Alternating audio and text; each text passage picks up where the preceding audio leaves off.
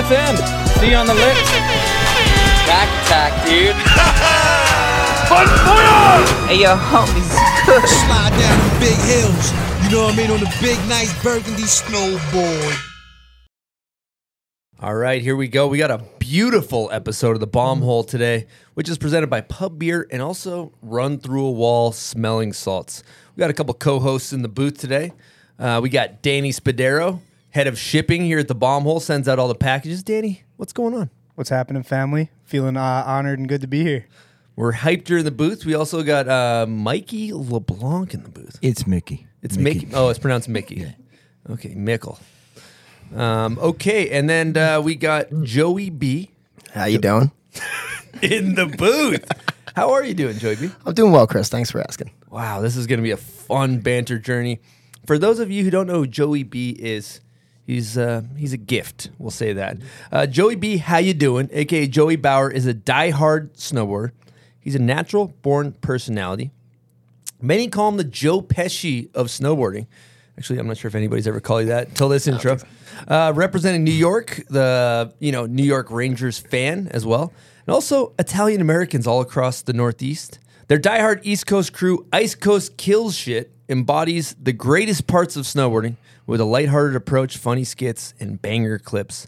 Snowboarding needs Joey B. His charisma is unmatched. Let's get into it. But the first question, of course, is Joey B, how you doing? I'm doing well. Happy to be here, Chris. Thank you. All right. Well, let's talk about why you're here. Earlier, this is round 2. We didn't actually get to do the podcast on the initial date. Why don't you explain why, Joey? Well, Mother Nature had other plans. We're up at Bomb Hole Cup. Great time. Best, most prestigious event in snowboarding. I don't know if anyone knows that, but it is. And, just next day came around, ended on a Sunday. Next day came around and just decided to dump. And it just kept snowing. And, the road was closed and I could not make it down. So you're stranded in what we call Powder Prison. Yeah, it's a hell of a place. Yeah, I love being behind bars up there. It's good. How was Powder Prison for you? It was good. Yeah, we got one day. We got that Monday. You got on the hill a little bit earlier than I did. Somehow managed to back your truck out when I was blocking your truck and gave yourself about 1 millimeter's worth of space between my bumper and the tail end of your truck there. And we peeled out. We got a good day. That was good. And and then it just kept snowing. And I guess we were supposed to record that Thursday. That was a Monday. So just to put into perspective, that's how many days it just kept snowing. So it just snowed Monday, Tuesday, Wednesday. And then it was like a rare thing that they said the road was closed. I don't know. It was a pretty unique situation that day because it wasn't snowing. So that was a bluebird day. And we were just trapped up there at Brighton. Yeah. And here we are a month later. Interesting. They even opened up the Brighton store that day. Oh, really? Dude, it was a trip. It was like we walk out and we see this, now we're like walking around. It's me, Johnny O'Connor, and my homie Sean Callahan, and we're walking around. And, we do like this loop where my buddy Coop lives. And we see this guy holding like an 18-pack of beer. I'm like, where is this guy coming from? He's got provisions. Where's he getting provisions from? And he's like, oh, the Brighton store's open. So I'm like, oh, man, like this is like survival. There's no way to get any food where you can't get down the mountain road. Everything at Brighton's closed because they don't have any staff. The mountain wasn't open that day, by the way. And we see these guys. They open up the Brighton store. And we walk in. They have no lights on. They got fridges stocked with beer, but the fridges aren't on. They're just warm beers.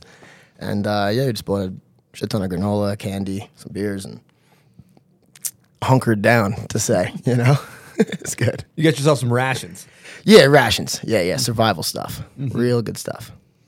And that morning, I thought it was pretty interesting, too, because, you wake up, you cook everybody breakfast, which is incredible, by the way. And then we all just proceeded to freak the fuck out and rush the hill. Have you experienced powder panic before? No, but you coined the name Panic and Skywalker, I think, because of how panicky you were. I mean, Chris came down, he had this look in his eye. I was like, oh, boy, this is what everyone talks about, this look. Like, he's just like, Powder Prison, boys, we're locked, we're stuck. That's it. The cars that are driving by, they all live up here. We're going out. Powder Prison, come on, Powder Prison. I'm like, all right, dude, I'm just going to run upstairs and put some socks on.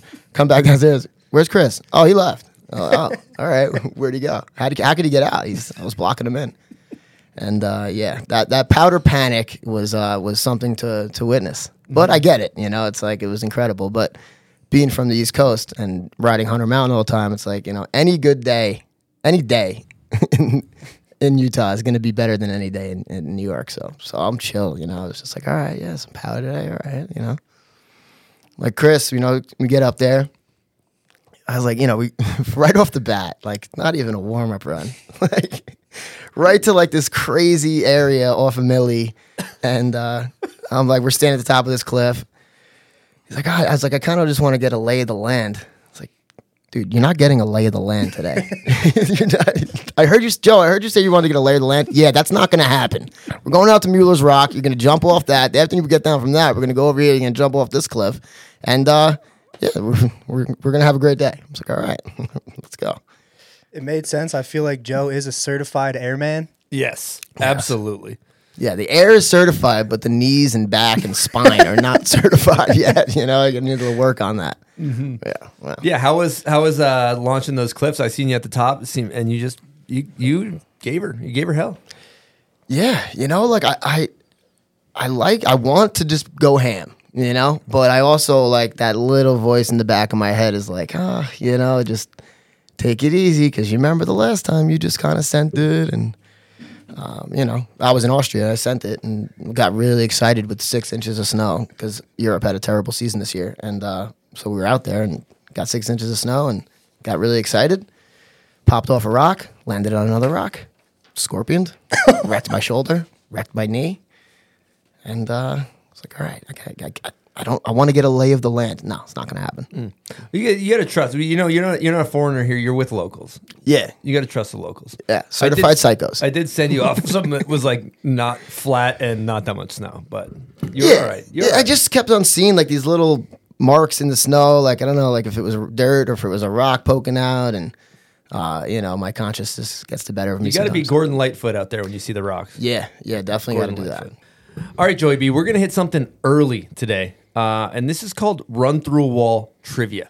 And basically, what do we want to give them, 6 seconds to answer each one of these questions? I think we said 5. Yeah, let's give them 5 seconds. You want to be on the timer? Sure. Okay. And let me grab you some salts here. We're gonna probably should whack one before we start, right? Yeah, well, you're start right when I ask the first question. Let's all whack one now. Has anyone ever bit these to open them? I wouldn't recommend doing that. Just take a little bite out of it. So basically what's going to happen is I'm going to ask you some trivia questions, and you have 5 seconds to answer. If you get it wrong, you got to do a smelling salt.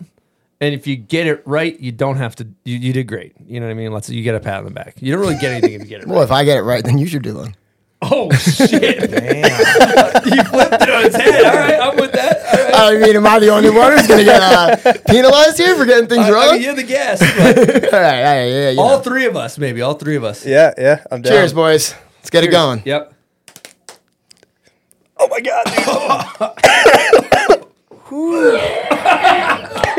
Oh, all right, I'm good. Wow. You know what we even got here? Clean guys? up on aisle 3. We got a theme song for this. I got an intro, so everybody hang tight. We're gonna hit the intro for this. Here we go.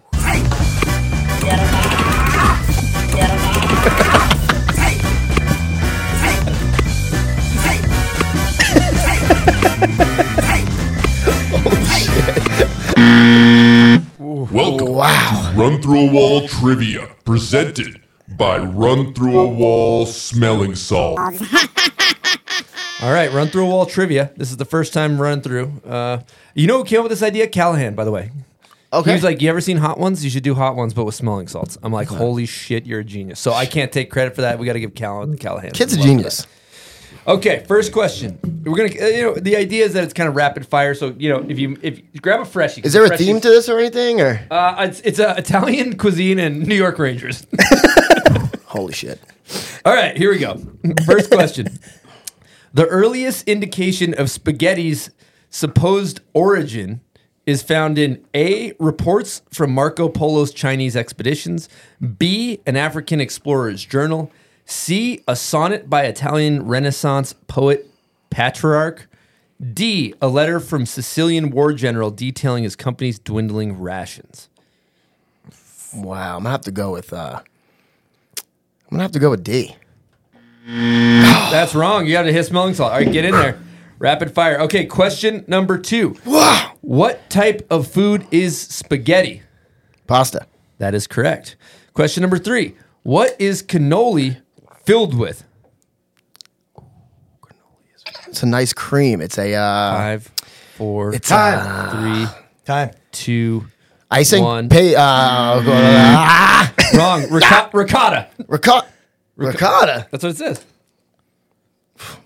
I've never made a cannoli, but I make stuffed shells with ricotta. So, and we like to call it ricotta. Okay. Ricotta. Holy fuck. Okay, next question. You an gotta interesting pop a one. freshie and go hard. You can't do a soft I don't one. know if. Honestly, we have to do a fact check on that. I don't know if that's true. Okay, okay, we'll fact check it. When Wayne Gretzky signed with the Rangers in 1997, he reunited with what former Edmonton Oilers teammate co-captain? I want to say Gretzky. No. When Gretzky signed with the Rangers. Wait. When Wayne Gretzky signed with the Rangers, he reunited with what former Edmonton Oilers teammate and co-captain? 4. Oh, you got this. 3. Come on, dude. Is it Messier? Yes, it is. We got to do one now. I forgot to do one. Okay. God damn, I hate. Oh my god. Oh my god. Oh, okay. Rangers won Stanley Cup in 1994 over the Vancouver Canucks. Who was awarded the Conn Smythe Trophy? Brian Leach. That's correct. He's also the first American to ever win that trophy. Oh my god. Okay. Side note. Hey, slow it down, Joey. Yeah. Okay. I'm dying. Mark Guys, Messier. 6 seconds. We can do 10. Mark Messier was the captain and spiritual leader of the 93-94 New York Rangers. Which uniform number did he wear? 5, 4. I know the answer, but I'm giving 3, Danny a break. 2, 11. 1. That's correct. I wanted to hit the wrong button so bad. All right, we'll do another one. Ooh. Oh, that one's still going. Okay. Dude, Danny's crying over there. Dude. We're going to have to send Danny to rehab. Smelling salt. What are you in here for? Smelling salts. Okay. Blew out my nose with smelling salts. Which of the following Rangers had the most penalty minutes? A, Ron Greschner. B, Adam Graves. C, Jeff Bukaboom. D, Barry Beck. Most penalty minutes. Ooh, 5, 4, I want to say Buka 3, 2. Not Bukaboom. Ron Greschner. Ron Greschner, huh? Yep. All right.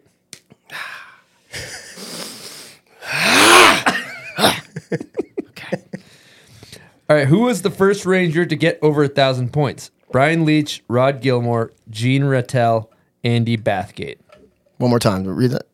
Brian Leach. Brian Leach, Rod Gilbert, Gene Rattel, Andy Bathgate. I want to say Ron Gilbert. You said 1,000 points? 1,000 points. Or 100 points? 1,000. Damn. Was it Leach? It was Leach. Yeah, you got to do another smelling salt. Fuck. Let's move this over here at this point. Things are tanking quickly for me. Okay. For the viewers at home, this isn't easy. This isn't easy at all. All right, the last question. This was a provisional question in case you got them all right to ensure that you get something wrong. Mikey LeBlanc's first sponsor. Who you got? Drake? Yang clothing. You would have never done that. Yang. Shout out to Yang, I was in dude. business for 2 years. Come on, bud. Yang clothing. Shout out to Yang. Man, do I have a score on that? I think I could have No, you done did. better, No, I dude. think I you could did have done good. better. I mean, Damn. we got to fact check the ricotta situation. It Yeah, sounds because like. I put chocolate chips in my cannolis. Yeah. You know? I feel like ricotta is a weird thing to stuff. I think maybe cannolis it's like with. ricotta and cream. There's more than just ricotta. Because Okay. I mean, I know.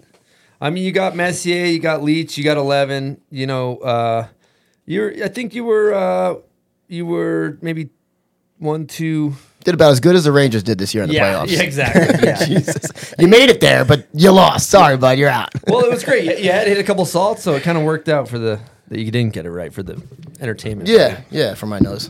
For your nose. Yep. All right. So let's get into it. Where you from, Joey B? Let's talk about the rise of Joey B. How you doing? Well, from Long Island, New York, and Sorry to hear that. Yeah, well, it's a beautiful place. 120 miles long, 25 miles wide, surrounded by water. Yeah, it's a beautiful place to be. New York Rangers.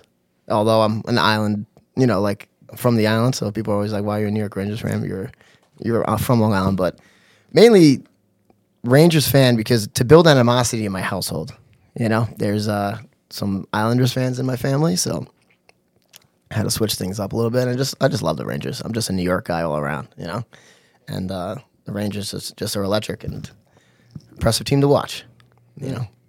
So you're kind of a late bloomer from what I hear when it gets into the snowboard game. Like you didn't get into it till a bit of a later age.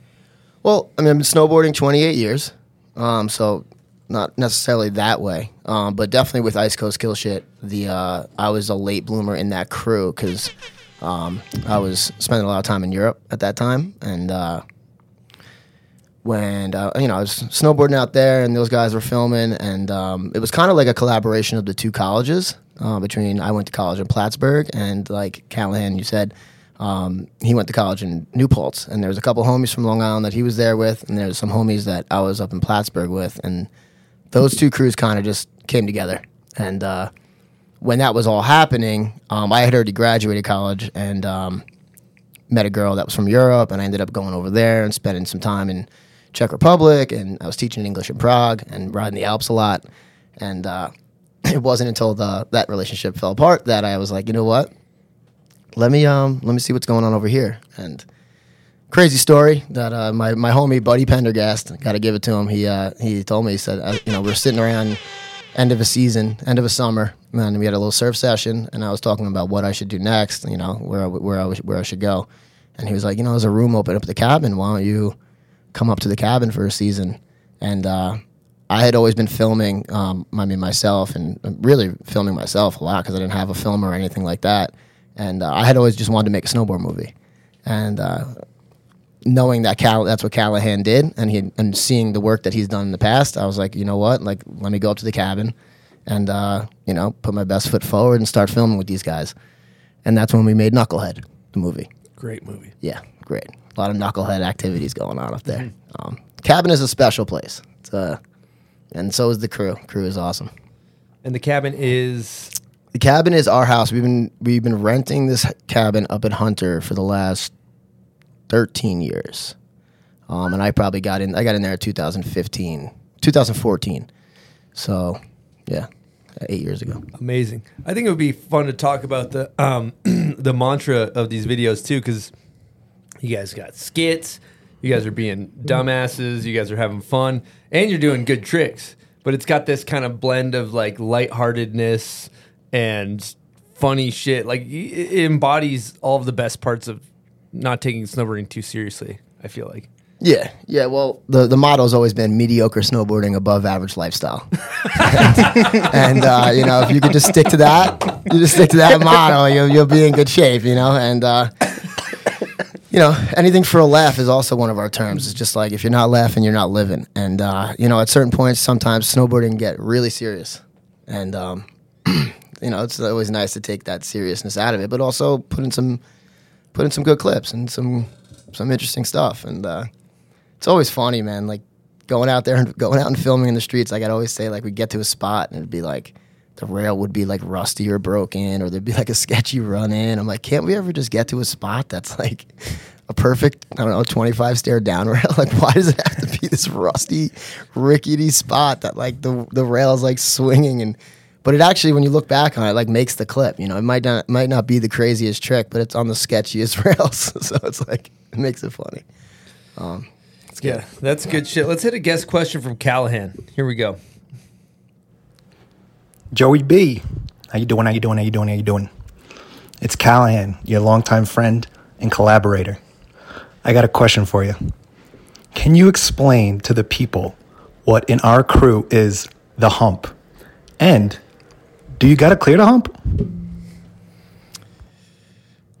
Well, I mean, you don't got to clear the hump, but it's suggested that you do. So the story behind that is that, you know, we're at Hunter Mountain. And for anybody that doesn't know Hunter Mountain, it's definitely one of the most unique mountains, not like geographically, but with people. The people that you see at Hunter Mountain are like something you've never seen before. I mean, you always see like a guy in like a chicken suit, or like this guy's wearing a police officer uniform, or Batman's coming down the hill behind you.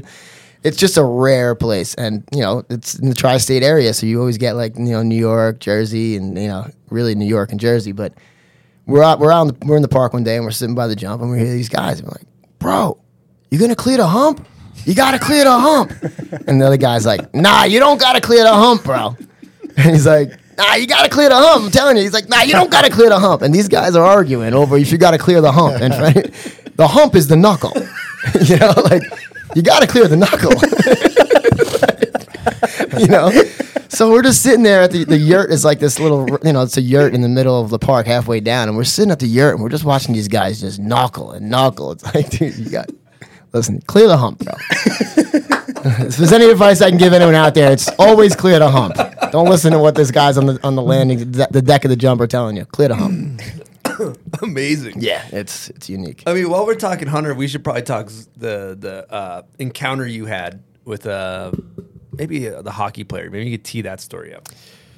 Dude, that's a crazy one. I thought I was getting punked. I thought I was legitimately like Ashton Kutcher situation. Yeah, I mean, I thought I was legitimately getting punked. So back in the day, I used to do like promo videos, and you know, I was working for the Hunter Mountain marketing department, and we're filming a skit. And I got this one clip, this one shot in the ender where like I'm at the bottom of the lift, and I do like a little closeout thing, and then a mic drop. And we did it at the bottom of the lift, and we're like, you know what? Let's go up to the top. It's 3:58. It's like literally last year. And there's this couple that's in front of us, and I'm like, hey, go ahead. So they get on the lift in front of us. So we do a little, you know, closeout thing, and I do the mic drop. I'm like, all right, let's go up B lift, and we'll shoot it on the B flats as well. And we can I have like this Parmesan shaker in my hand, and I'm mic'd up, and I was like, let's do it on the B flats, and I'll do like a thing where I'm prepping the snow for the next day, so I got to lay down some good fresh parm. So now we're on the B flats. I'm sitting there, I'm standing, and I'm mic'd up, and I'm talking to the camera, blah, blah, blah. And this guy rides over to me. And he's like, hey, man, you know, it's like kind of a foreign voice. And he's like, hey, man, nice jersey. And I'm like, oh, thanks, man. You know, big fan of the Rangers, you know, whatever. I think it's just like somebody who's either a fan or somebody that's just like kind of, you know, talking like excited that I'm wearing a Rangers jersey. So he doesn't really leave after that. He kind of just like stands there, and he's like starts trying to talk to me, but it's like broken English, kind of like, you know, foreign accent.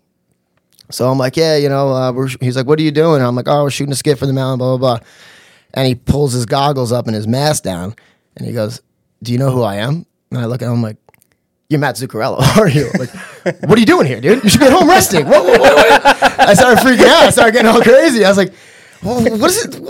What the hell's going on? I'm like, dude, you should be at home. And I was like, that comeback against Columbus almost ripped my freaking TV off the wall. Because it was the All-Star break, so they have 2 weeks off. And he was there in the middle of the season, and you know, and I was like, dude, right before the All-Star break, we had a crazy comeback against Columbus, and it was like just a buzzer beater finish. And yeah, almost ripped my TV off the wall. So now I'm mic'd up. This guy's recording. My friend Matt's recording, and I start talking to Matt Zuccarello. So after I get all the jitters out, I'm like, holy shit, dude. I'm like, what are you doing? You should be home resting. He's like, oh, you know, my girlfriend, her brother's a snowboarder, so we're here snowboarding. And he was with Stale Sandbach's sister at the time, and points over to her. We wave or whatever, and then he goes, what is with the cheese? And I was like, oh, you know, I do this thing, you know, I tuned the snowboarding video with the Parmesan and olive oil, and I'm like mic'd up explaining to Matt Zuccarello why I'm standing on a trail with the Parmesan shaker in my hand. And yeah, just kind of like, you know, shook hands and just like, you know, he did a little Q&A, asked me what I was doing with the Parmesan, kind of told him why I was snowboarding with Parmesan in my hand. And then he just, you know, just cruised along and left, you know, and I was just like, who was behind that one? That was wild. But yeah, Matt Zuccarello, mid-season. He got traded though. I hope that wasn't my fault. You're like, and immediately after that, I actually reported that to the Rangers head organization to make sure that he's got to be rested. Yeah, well, here I am, not thinking about it. I'm like, tag Matt Zuccarello, tag New York Rangers, throwing it all up on the gram, and like too excited. It's like, oh man, they're thinking about trading Matt Zuccarello. I'm like, why would they do that? The guy snowboards. The guy's a snowboarder. He plays great hockey. You know, like. It's dude, they used to like Tom Brady was skateboarding in his neighborhood one time, like during the season, and people were literally calling the police. Like, They're like, dude, what if he crashes? Like, what the fuck's happening? Yeah, I mean that's where immediately when my head went, I was like, dude, we got hockey games to win. What are you doing here? It's like, listen, I love snowboarding, but dude, no, take it easy. But yeah, that was a very interesting situation. Oh, that's killer. Well, I think it would be a good time to talk about, because you have this persona, right? For the people that are listening to this podcast, not watching it, Joey B is sitting in a Rangers jersey. It's an away jersey. Yeah, because he's away. He's not in New York. This is in Salt Lake City. But your persona has kind of grown over the years. Like when you first started at Hunter, you had a bit of a different character. Maybe you could elaborate on that. Yeah, the Rangers thing started, I mean, snowboarding forever, but the Rangers thing started because we were in the Stanley Cup playing the LA Kings. And that was the first year that I was living at the cabin. And I got my jersey on in the living room for good luck to watch these guys win the Stanley Cup. So I'm just going ballistic, screaming, because that series was crazy. Like we went to overtime almost every game. We went 7 games in every series. Like with Washington before that, it was just like an exhausting series.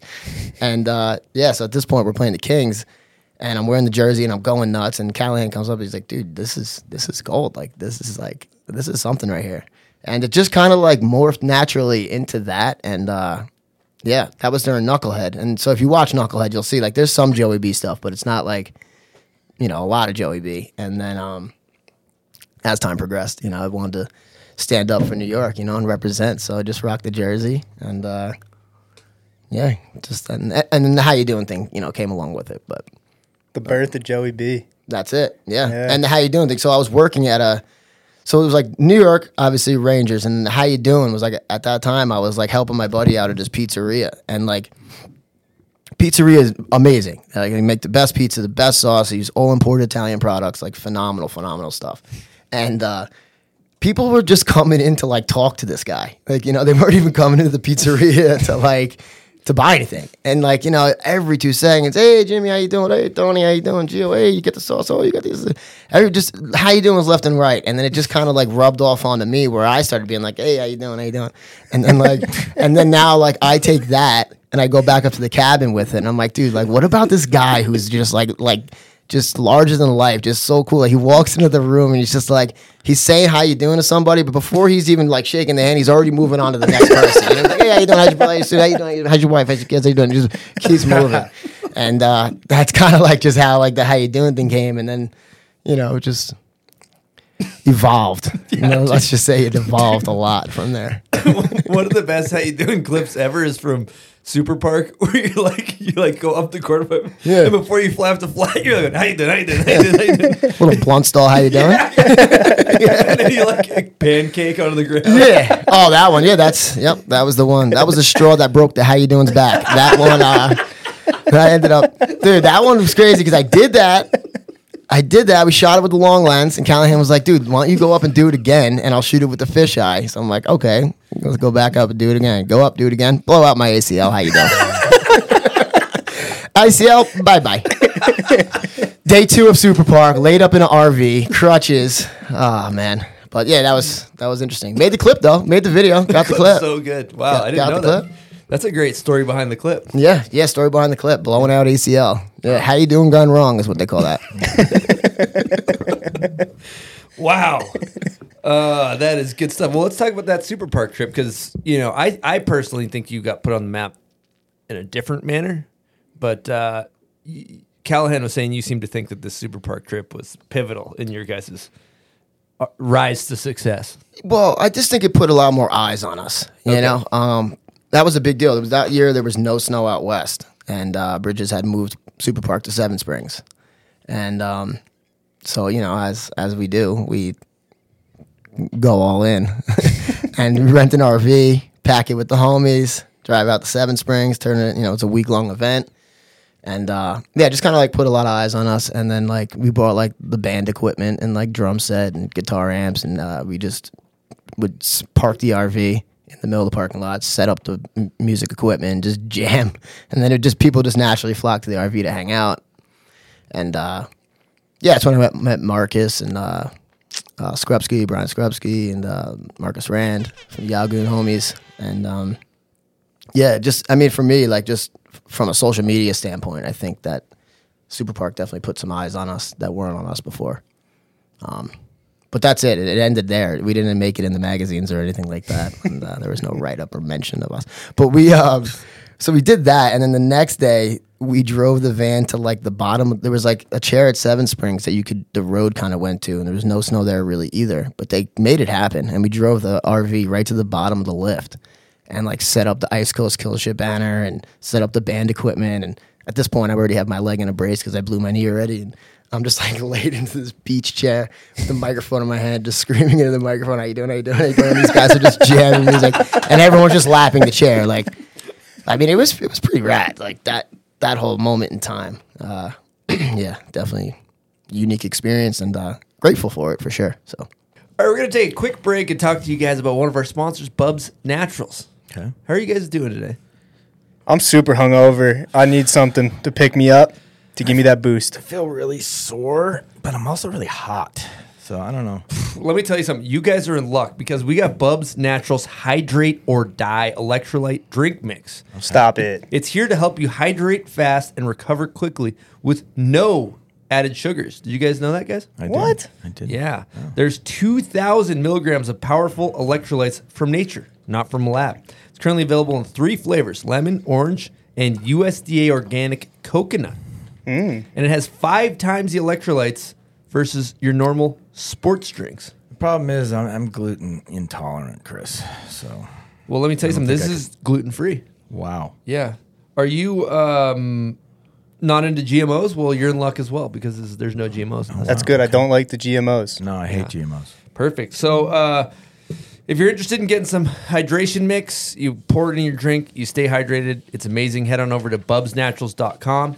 And for a limited time only, anyone that uses promo code BOMBHOLE at checkout at bubsnaturals.com will be prompted to receive a free exclusive collaborative mug at checkout while supplies last.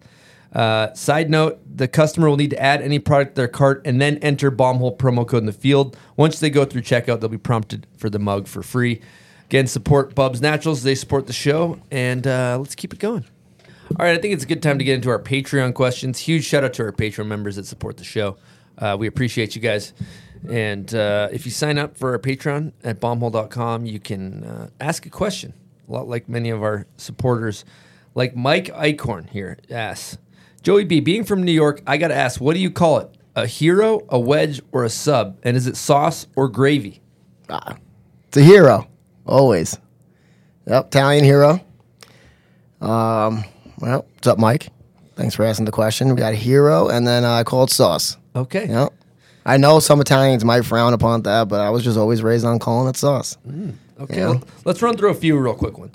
This one's from Cam Hogan. Joey B always asking how he doing, but how is he doing? Thanks for asking, Cam. Appreciate that. I'm doing great. Yeah, can't complain. We got another Patreon question. This one's from Sean Colucci. For Joey B, the people of New York need to know your preference. Hunter versus Wyndham and the Whiteface versus Gore. Which ones you choosing and why? Wow. Colucci? What's his last name? Colucci. It's got a vowel at the end. It looks Yeah, Italian. That's sounds like a Italian. good Italian gig. It's Italian name, yeah. Well, that's tricky. Listen. They're comparable, but I'm going Hunter. Hunter Mountain all the way. I'm not happy with the way things have happened with the change of hands and Vail Resort's lack of terrain park and lack of love for terrain park and snowboarding in general. Not stoked on that, but always stoked on Hunter. And also, if it does snow, like let's say you do get a foot of snow, Hunter is just a better mountain to be. It's just steeper. It's got more options to it. Wyndham tends to be a little flat. Although Wyndham has an amazing terrain park right now. Those guys care about what they're doing there. And they got Johnny O on their back. And, Wyndham's a beautiful place, too. But, yeah, I'm going Hunter. And, dude, Whiteface Mountain all the way. That's Parmesan Peak. You know that. I mean, that's the king of New York right there. Whiteface is White face is the best. I don't know if anyone knows that, but I've never even heard of it. Tell me about it's for the 1980 Olympics were there. Yeah. They have a run called Skyward, which is where the Super G was back then, and they have like a area that's called the Slides. That's backcountry basically. So it's just got so much to offer. It's in the middle of the Adirondacks. There's no condos or hotels around, so you have to really live there to be there. It's a very local mountain. It's run by New York State, and they get a tremendous amount of snow. Like it's just it's in a good spot. Lake effect. Yeah, lake effect. They get some of that, and they just get like a good they have like a good system. I don't know what it is that does, because it's also like where it's like one of the strongest wind gusts is recorded. I know Mount Washington has recorded the strongest wind gusts, but like they have an observatory tower up there too, and it gets gnarly. Like it gets really windy.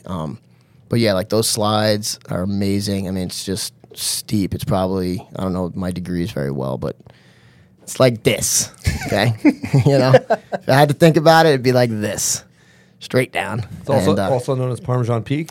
Yeah. I coined that term Parmesan Peak because it's just always snowing. It's a good spot to be, and the Parmesan is fresh. But yeah, that's where the 1980 Olympics were. That's where the 1980 Olympics, the hockey team beat Russia in the movie Miracle. Yeah. The movie Miracle is great based. movie. Yeah. Yep.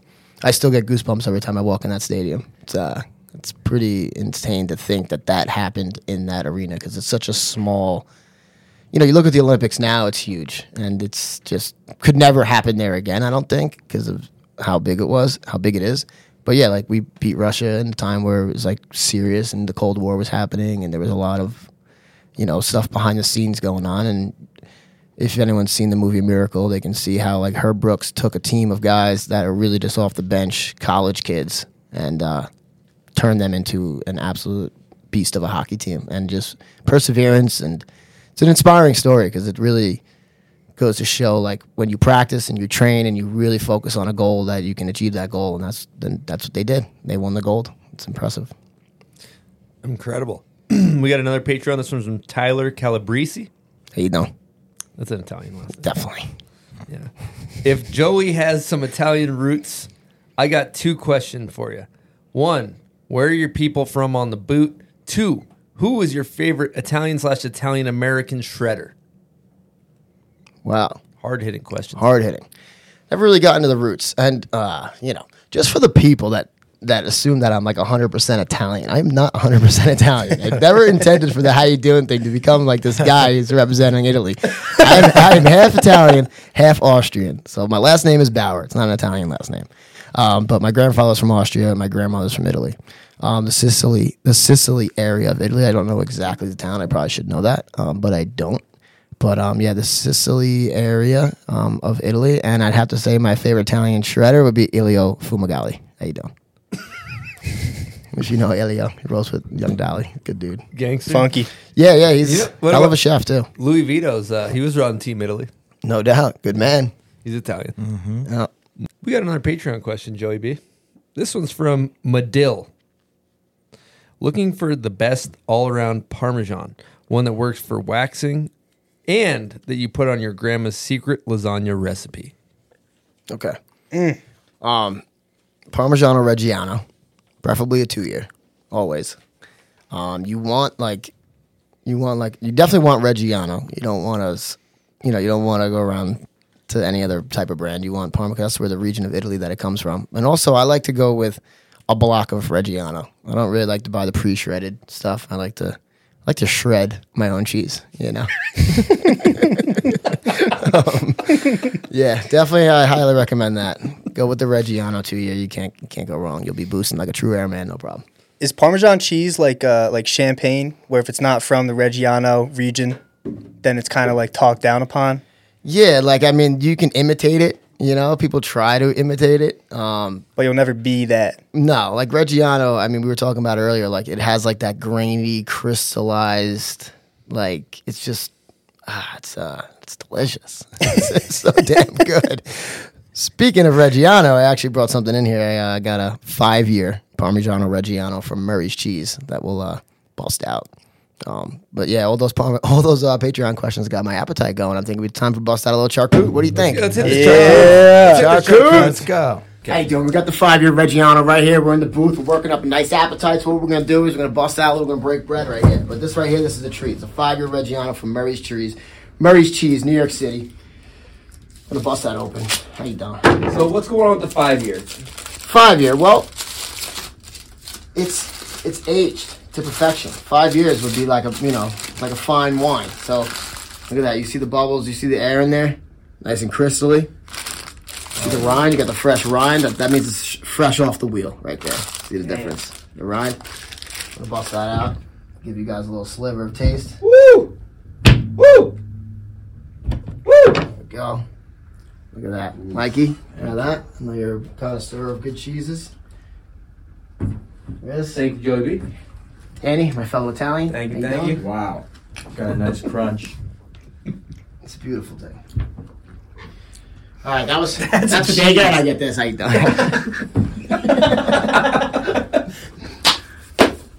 Joey B. Fresh farm, Wow. beautiful spread. That's what you want, you know.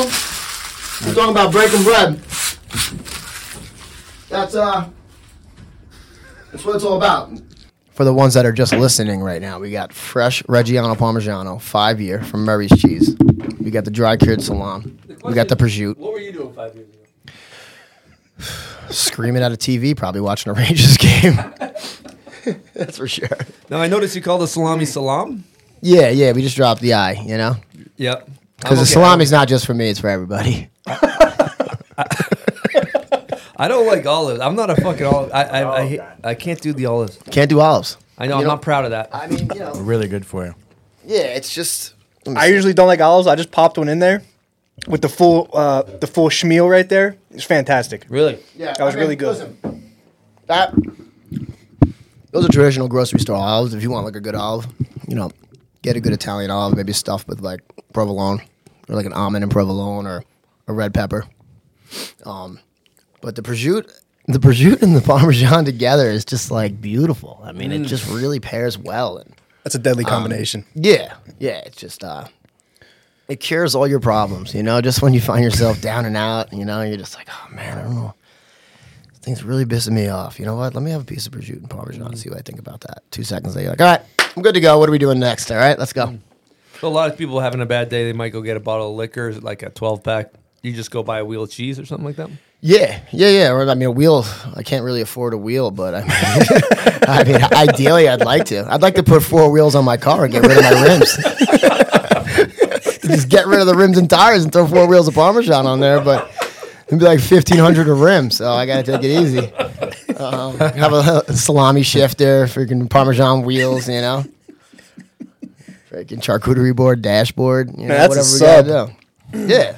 Let me get one more piece. Well, let's talk about the beauty of hanging out with Joey B. For those who don't know, as we know at Bomb Hole Cup, he feeds everybody. You know, we got an Airbnb for Bomb Hole Cup for a few nights up at Brighton, and this dude, he's like, hey, don't worry about dinner. I'm taking care of it. How many people? Boom, boom, boom. He goes to the grocery store. We sit back. And it just seems like that's the Italian culture. What do we have? Chicken parm? It was so goddamn good. Chicken parm that first night was incredible. Brought everybody together. What's up with the love for food in the Italian food culture? Yes, yeah. Well, no, first night we did tacos. Oh, yeah. And the reason why is because we were shooting from the hip. It was late. Mm-hmm. But also, yeah, it was just quick and easy. And then the second night we did chicken parm, obviously, because that's like that's a tradition.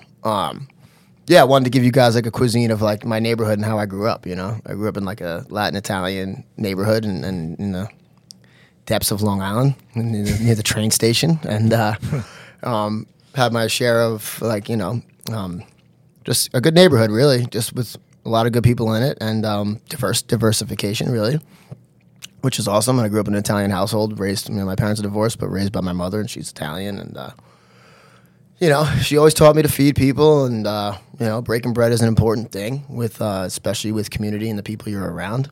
And it's just good to sit down and eat. You know, it's good to sit down around a table and shoot the shit, and I enjoy cooking. It's something that I enjoy doing. I'm no chef by any means, but I can handle myself in the kitchen. Don't sell yourself short. I mean, you know, I've worked in the kitchen. I've worked in kitchens. And, yeah, I just enjoy cooking. And I like, you know, it makes people happy. And, you know, it's all about being, you know, having a good time and breaking bread. Which brings me to that little village in Italy where everyone lives, 30 years, and it's like 30 years longer than everyone else in this world, and it's because they all have community meals, they all talk to each other, they got good neighbors, they're surrounded by good people, they drink a pint of olive oil a day, rinse it down with a glass of red wine. I mean, those are the elixirs of life, the elixirs of youth, And I think they hit 15 how you doing today as well. At least, yeah. I mean, if you were in that village, I mean, that's all you're really hearing. How you doing from the windows up top in the apartments, and the guy down below underground. You hear, how you doing coming out of the sewers. Yeah, it's just a lot of how you doings, and again, how you doing. It's just like it's just a beautiful question. It's like everybody wants to know, except when you're in the streets in Manhattan. You ask somebody how you doing, like, go fuck yourself. I'm like, all right, how you doing? I guess not that good. So just to rewind what you just said, I think they mentioned this. Basically, there's Italian village where people live longer, and essentially just to highlight what you said, community. And did you say a pint of olive oil a day?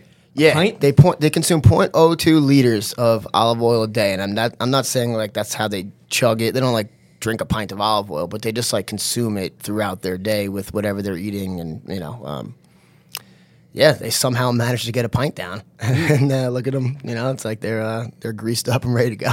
Yeah, they shower with it, probably dump it in their hair. Yeah, is that what you use in the product or olive oil? I do a blend. Yeah, I do a little Parmesan olive oil blend with some traditional hair gel and hairspray. But I mean, you made a good point. Like an engine, an engine won't run if it doesn't have oil.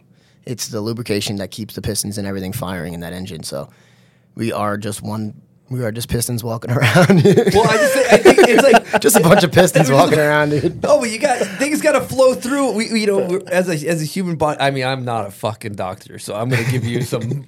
But I could be if I wanted to. I just want to let you guys know I could be. No, but you got like all these like valves and all this stuff happening. You got to stay lubricated. You don't want a dry system. Right. You get some olive oil in there, it's like oil in your motor. That's it. Keeps things moving. You got all kinds of pistons going up and down. Right. That's it. You got to keep things moving. This is making me thirsty. Occasionally you throw in a little water, a little quality H2O every once in a while. But yeah, the olive oil. I mean, I don't consume nearly as much as that place in Italy where they're consuming a pint a day, but I'd like to. I'd like to be in that position where I could just hang out on, work on the farm and consume olive oil and pick artichokes. Olive oil? Yeah. Yeah, I mean, The other thing I noticed too is in this day and age, we got DoorDash, we got Uber, we got all this shit, your cell phones where you can kind of isolate and just have somebody bring you a food and it shows up in a plastic container. Bring you a food. Bring me a food. No,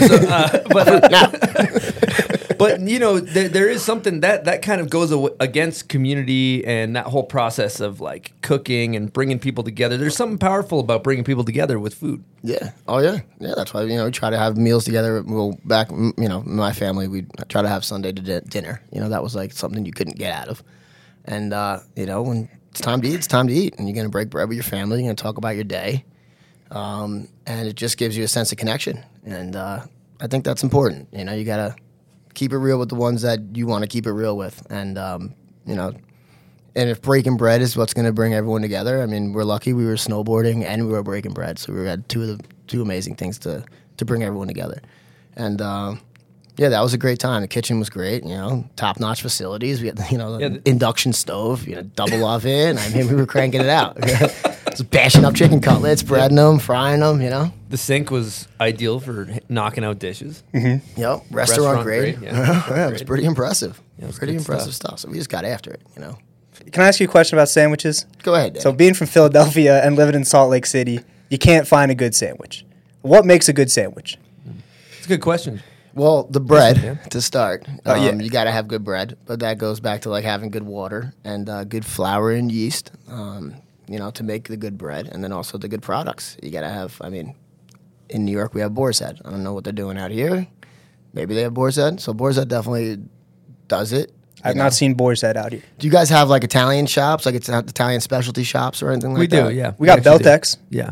Beltex has a decent sandwich. So yeah, like you try to find those kind of spots. But I think it's like the same thing with like when you go to California and try to get a slice of pizza. It's just like it goes deeper than just the pizza. It's like what they're making the dough with, and a lot of people say that's the water, and the sauce is the same thing. It's like based off of water and stuff like that, and yeast. And I was trying to make bread when I was living in Europe, and like the yeast they get there doesn't doesn't cook the way the yeast that you get here. So it's just like different. You make different types of bread depending on where you are and stuff like that. And the water's obviously different. I mean, we're pretty lucky to have good water, but it just changes as you leave the East Coast. I mean, everything originated on the East Coast, including Mike LeBlanc. So, yeah, this room, we got a lot of the bases covered. We got Philadelphia, Number one. we got Maine, guy. Number one, yeah. We got Massachusetts, actually number one, and then we got New York. that's right, Statue of Liberty. Yeah, exactly. Plymouth Rock. Whatever. I think it's You got also the Plymouth vibe of Rock, the I got shop. Statue of Liberty. I mean, we got the Empire State Building, we got got Madison Rocky. Square Garden. I got lobsters. You do. You do. and that's it. And what about LL Bean? Don't you have LL Bean? LL Beans. You get LL Bean. Yeah. They kind of sold out, but yeah. That's impressive stuff. So yeah, it's the East Coast has that. We're I always say whenever time I go somewhere else, I'm like, oh, you can't put your expectations too high because we're spoiled. Like we've been around good food. We know what a good slice of pizza tastes like. We know what a good sandwich is like. We know what good bread is like. 200 languages spoken in your city, every kind of food. So Right. check it all You just out. have it. You just, like this morning I ate a bacon, egg, and cheese, and it was in a calzone, an empanada style. I was like, man, I want a Kaiser roll, the traditional Kaiser roll with the black seeds, crust with a little, with like a little yellow residue, like fresh off the pan from, you can't beat a good piece of fresh bread. It's unbelievable. It's so awesome. Well, going back, we've talked about a lot of your videos and things like that, but the iconic video that went viral, that's gone the most viral, that was the first viral, is you waxing your snowboard with Parmesan and a loaf of bread. And for people that haven't seen it, let's maybe just throw it on the screen right now. So take your scraper and you go up and get yourself a block of Reggiano Parmigiano, preferably a 2-year. It's great for rainbow boxes, great for Buddhas. Get your olive oil. You get your Romano Zambuca. Then how you doing? And you forget about. All right, walk us through the inspiration behind this thing, Joey B. This is monumental. Yeah, so the tuning video. I was coaching for USASA, and I was working with the Grom, Noah Avalon. Shout out, kid's a tremendous snowboarder. He's in SMS right now and absolutely killing it. So I started working with him when he was 8 years old, and I started coaching border cross and all that kind of stuff. And so I did my first race with Noah, and I'm at the top of the course, and all these other kids have these coaches that are like going in. They have their rototiller brushes and like their drills, and they're just going in on these kids' boards. And meanwhile, here I am with this kid from New York, and he just shows up and blows these kids out of the water. No rototill, nothing crazy. So now I'm sitting down. I'm like, this is crazy. Like this kid didn't need anything. He's just naturally good at snowboarding, and his father does his board tech, and does all that good stuff, and like makes his boards proper every morning. And so now I'm back at Hunter. Sitting down with Callahan, and we're talking about it at breakfast. I'm like, dude, how funny would it have been at the top of that course if I just busted out a loaf of Italian bread? Like, I was surrounded by all these like professional coaches, and I just started buffing out the board, at the top of the race. Because this kid's from this kid's like from the city area too. He's like a city kid, and just started laughing about that, and then that kind of spiraled into, well, what about if we did this? And that's how it turned into a skit, and. Just wanted to shoot a little board tuning video. Just a casual, this is how we're going to do it. This is how we tune our boards in New York. We got the Parmigiano Reggiano. And, of course, there's shock factor involved. You got to throw in the pyrotechnics, blow torches, gasoline. But, yeah, we bust it out. We buff it out we shred the Parmesan on there with the cheese grater. Then we buff it out with the bread. Then we melt it in with the blowtorch. And then we dump gasoline on the board and we smash it against the tree and we walk out of frame. And that's kind of the remedy for it. It's like just something so over the top and ridiculous that people are just like, what the hell is this kid doing? I mean, this guy just spent 30 minutes tuning his board and then he lights it on fire and smashes it against the tree. And that's like the whole point. The whole point is like for people to be like, scratching their heads like, what the hell? This guy's freaking out of his mind. And funny side note about that story is that we tried to use... because, I say in the video that it's Romano Zambuca. And we tried to use just regular rubbing alcohol. But rubbing alcohol just isn't flammable enough, So, like, we poured the rubbing alcohol in there and, like, lit a match and just, like, made this, like, small little flame. Like, it was not impressive at all. So we're like, all right, Didn't want to have to do this, but we got to bust out the gasoline. So we put the gasoline in the Zambuca bottle and dump out the gasoline. And now we're talking about the margin for error is very slim. Like you really don't have a lot of takes to do this. So we shot that ender twice. And the first time you could see that I'm a little hesitant, because I didn't know how the gasoline was going to light up. And like, I'm like, how you doing? I strike the match and you forget about it. You throw it down the board and the board just like really went up in flames, I was like, oh man. And you could see like, I do the first one. I'm kind of like, and then I throw it. And I'm like, all right, now I know what to expect, So we put the board and put the fire out. Like, all right, take 2. And we reshoot it. And this time I'm like committed to it. And boom, dump out the gasoline, strike the match. It just goes up in flames. Smash the board against the tree. Walk out of frame. Hey, how you doing? You forget about it. And you get out of there. Forget about it. You go hit the hill with your boys. That's it. Did you guys remap to forget about it as well? Is a slow motion? Forget about? No. Forget No, about. I don't know if we had that kind of capability in the that's editing what I'm booth at that time. Wow. But yeah, that was a good one. That one got a lot of traction. Over 1 million on Facebook or something? 1 million views on Facebook? Yeah. We could have probably done that a little differently, but like at the time, that was like the thing to do. And I think that's the reason why it got as viral as it did was because of Facebook. But this is really like before Reels were popular and YouTube wasn't really like a thing yet. Like it was a thing, but it wasn't like you didn't really realize what kind of money you could make with YouTube, at that point when we were doing that. So we just kind of threw it on Facebook because we knew that it would get tons of shares. Like it's so easy for you just to go click share, send it to a homie, click share, send it to a homie. So yeah, it just went viral on Facebook. And then, then there was a couple of fake accounts out there that took the video and put it on their YouTube. And Callahan went and had to track those people down, call up YouTube, let them know that video isn't theirs. They don't own the property to it, and they would take it down. Because people were actually at some point making money off of the stuff that we were making because we didn't really have a YouTube. Damn. And we also were using like Vimeo back then. Like all our edits and stuff were going on Vimeo. They weren't really going on YouTube yet. So yeah, went on Facebook, went viral, got picked up by a bunch of big outlets, went like on Outside Magazine, stuff like that, and just that was the beginning of the virus. Of the virality that ensued after that. So, and then you kept it moving. Let's talk through Hall of Fame skits while we're on it. Intro skit with the winch. Yeah. So now Knucklehead already dropped. We did that the year before, and then we did How You Doing the movie. And Callahan's a genius. He always thinks about the little things, and he's like, listen, we're making a snowboard movie. Everyone's making a snowboard movie.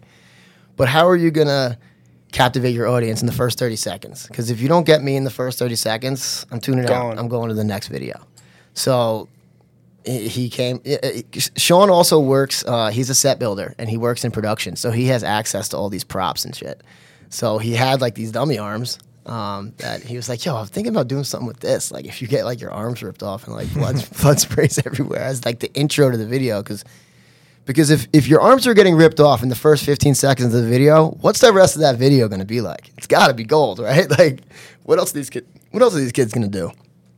And so yeah, he had access to the props, and it was the summertime, and we were dropping the video in the fall, so we shot the intro, and he had these dummy arms on me, and like I'm holding my arms in my shirt like that with the fake arms, and like we had a pressurized fire extinguisher that we filled with like a red dye and hoses that came up out of here. And then, yeah, I'm holding onto the winch. It's actually hilarious. Like the outtakes of that shit is like, it's crying, laughing, funny when you see like the hand and it doesn't really hold well and just like falls off, or like you're trying to like the fake, because like it's movie magic, it happens so quick. Like the average person would be like, oh, those really his arms, but I mean obviously they're not, like.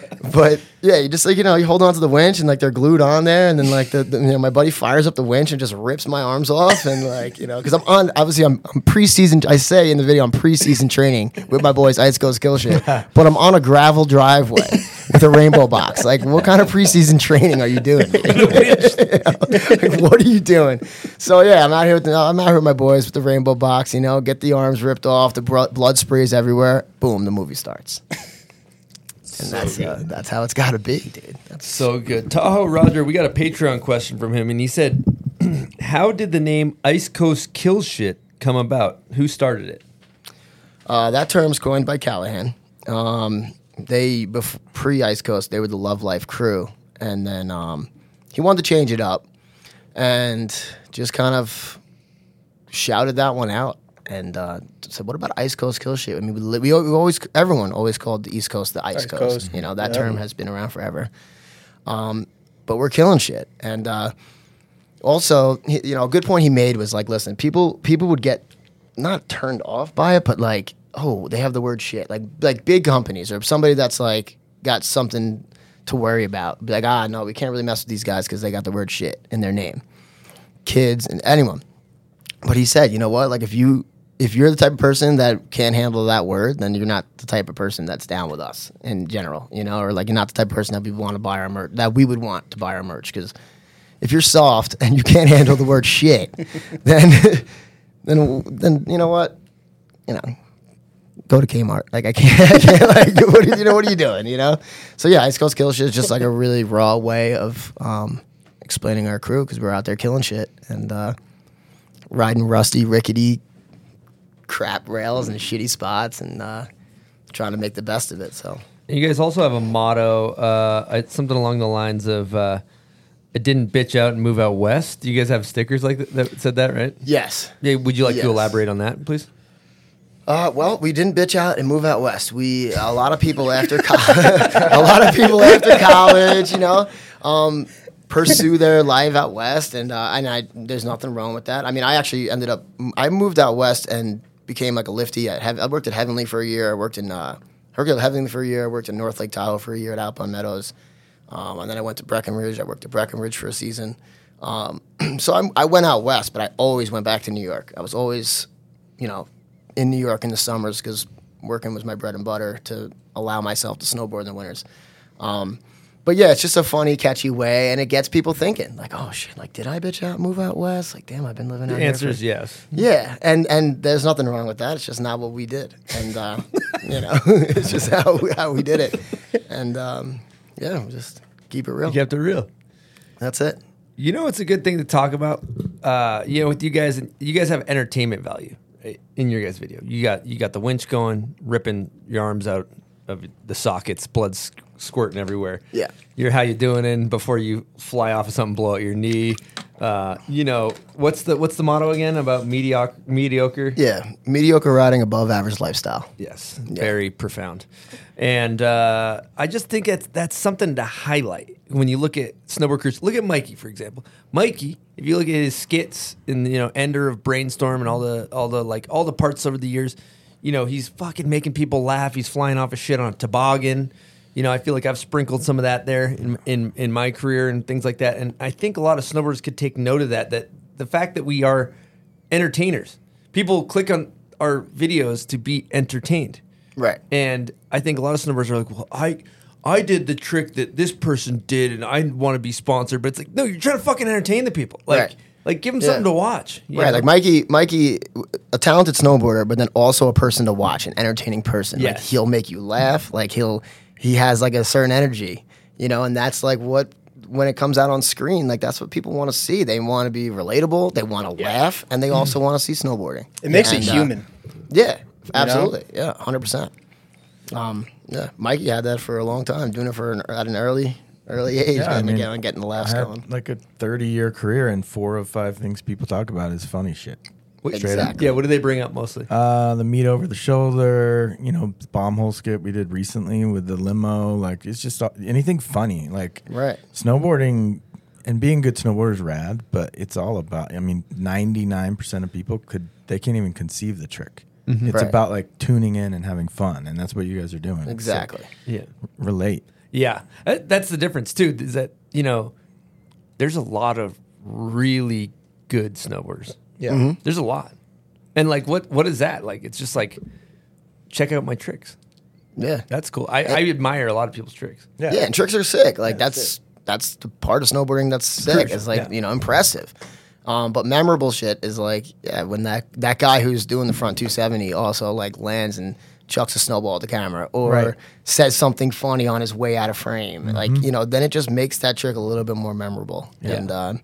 And we didn't invent the skit. Skits have been going on forever. It's just like when we started doing it, it's just things were getting so serious. It was like Olympics kind of just started coming around, and like, I don't know, just kind of like, so everyone was kind of getting lost for a second. Like, all right, like, yes, snowboarding is still snowboarding. We're still sliding down a hill sideways and like being dipshits on the hill. Like, let's make some fun out of this, you know? And like, for example, the cheese grater stairs, where you literally were grating cheese on cheese grater stairs. yeah, because, you know, how many times have you said cheese grater stairs? Yeah, it's great. I've You said never it. actually used them. Did anyone ever know if it grades cheese? Yeah, no shit. That was my whole thing. I'm like, dude, I've been saying this shit for years. Like, every time I pass that down rail, I'm like, oh, the cheese grater stairs, those things are gnarly. I'm like, but does it grade cheese, bro? Like, you know, like, because if it doesn't, we got to come up with a new term, because it's not a cheese grater stairs. Yeah. Called skin grader, you know, because it will grade your skin, but does it grade cheese? And luckily it does. So we knocked that one out. Yeah, that was a Mythbusters. You know? That's it. Yeah. I'm glad you got to the bottom of that. Yeah, I mean, That was a big it's concern. important research being done out there in the field. You know? What about the backpack rail? Another genius one from Callahan. Like, just you gotta be ready to go. You know, you gotta have a spot on lock whenever you need it. And the backpack rail is just what kind of came about. Dude, that one is unbelievable. Like, bro, I need more. I wish there was more rails in this park. And then your homie rolls up and he's got a rail on his back. Like, that's your boy, dude. He's there for you. He's got a rail on his back. He's gonna set it up in front of a lip. Now there's a session. You know, now we're having a session. So What was the one you dropped earlier this winter, maybe last winter, of like the hut you had going on where you're filming the whole? Oh yeah, filmer pod. Filmer pod. Yeah, dude. You know Meyer wishes he had a filmer pod. You know, like, dude, it's just because Callahan's a filmer, and like he's at a point now where he's like, dude, it's just so cold. I'm like, every year I'm like, yo, are we doing it? Are we making a movie this year? Like, what do you think? He's like, dude, I'm done standing in the streets at 2:00 in the morning, freezing my ass off, getting kicked out of spots, and like, you just gotta have a place that's comfortable for your filmer to chill. So you make a portable pod that your filmer can hang out in. Mine just so happened to have iPad and Wi-Fi, so I could watch the Rangers game. But yeah, just like a little shack for the filmer to hang in, and then this way you get all your clips. Because you know what? If your filmer's comfortable, the clip is just going to come out better. Yeah. If the filmer's cold and shaky and just uncomfortable and not happy to be there, he's not putting 100% in. I don't care what he says. No, they'll be in the car. Well, we got Julian back there. He's a filmer, our producer. Julian, what do you think about the filmer pod? I like that. You're in? You gotta be cozy. Yeah. Right. Like, let's say this room was outside and it was 20 degrees out. Would you be cool with sitting right there doing it, or would you want to have like a little shack that you could kick it in? Shack would be good. No shack, I'm quitting. Right. Yeah, That's it. Yeah, he needs the shack. Where can you find these or purchase these? You just have to create them yourself. Amazon.com. Yeah, we put that one together. Are you guys looking to scale, or are you guys looking to grow your I business? see an opportunity here. Yeah, are you going to go to Shark Tank? Yeah, I mean, we could. You know, it's not off the table. We're open to anything, really. I would love to see you and Callahan walking into the Shark Tank with the filmer pod. Yeah, the filmer pod on wheels, and then I'm in there with the GoPro on the 15-foot pole. Because like the filmers,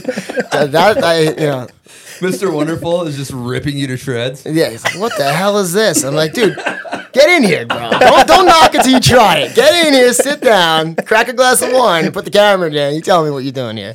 Mark Cuban's like, you know what? We would like to invest. He's like, you know what? This is a good spot for me to be outside, but inside.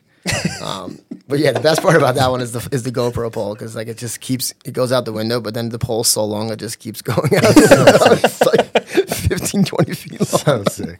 It's just too much, dude. I got my slippers on. Like, if your filmer can be outside wearing slippers, shooting you on a rail, That's a winning sesh. yeah. Your filmer's stoked. Yeah.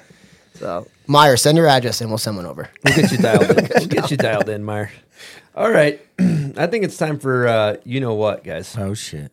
You know what we're getting into, Danny? Name that video part? Wow.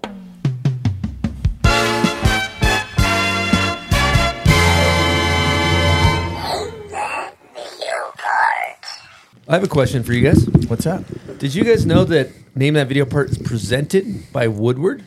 I didn't. I don't even know what Woodward is. What is it? Well, they got a multitude of locations. They got some on the East Coast. They got them all over. But we have one here in Utah, Woodward Park City. Really? Yeah, it's what it is. It's a mountain, and they got a snowboard park. They got tubing. Okay. They got all kinds of great terrain, and then they got an indoor facility as well, Mike. Wow, that sounds amazing. But the thing is, I don't want to drive super far all the way up to Park City, Craig. Well, let me tell you something, Mike. It's only 15 minutes away. Wow. Yeah. Okay. And there's something for everything. Joey B, heard he learned how to do double backflips into the foam pit when he was there. Yeah, I was doing double rigatoni rolls into the foam pit. Yeah, they're good for that. There's a coach. He can get you dialed in. Yeah. What if I want to bring my kids there? Well, they have parkour.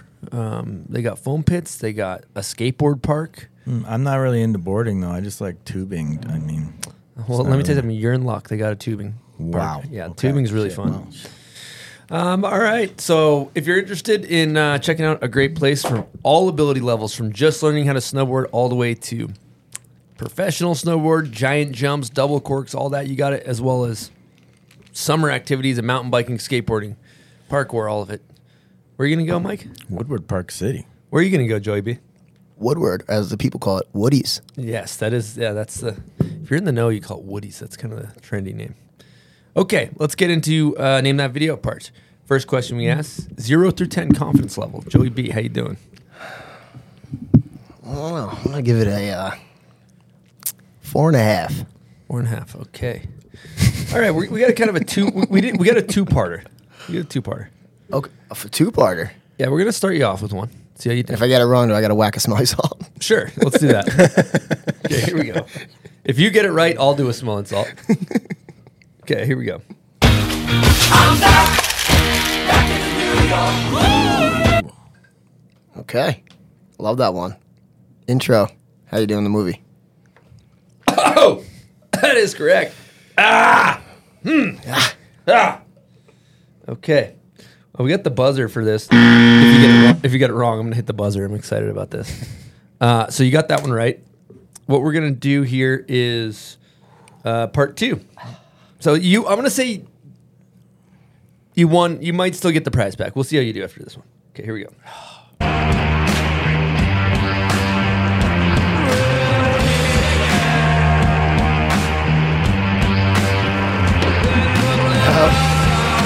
It's your boy. It's your boy, Johnny O'Connor. Wow. That's your boy, Jock, and I Johnny. want to say roll call. That's not correct. Oh, wait. I want to Ooh. say... I feel like it's one of those movies. Not roll call. Maybe... Is it a Videograss movie? It is not a Videograss movie. Well, I know it's Johnny O'Connor. That's Yeah, for I'll sure. give it that's, to you. I That's think you for got sure. it. Yeah. Yeah. Which one, though? I have to... It may be from his board manufacturer made in a movie. Oh, Defenders of Awesome. Yeah. Do you 2. Yes, it is. That's Defenders of Awesome, the second one. You got yourself a Stay badass. Stay badass, people. Duffel bag full There of you go. bomb hole merch. Filled with Parmesan cheese, I hope. Yeah, we got a wheel of cheese in there, actually. A wheel of Parmesan. There you go. Bag is secured. Thank you, guys. Appreciate it. Yep. All kinds of good stuff. You got some smelling salts in there, some hats you can bring back to your giant Italian family. My and paisanos? friend. Yeah, your paisanos. And part 2 of Name That Video Part. For our listeners, if you know the video part, comment on the photo of Joey B when this episode comes out on Instagram. That's where we pick our winner. Okay, here we go.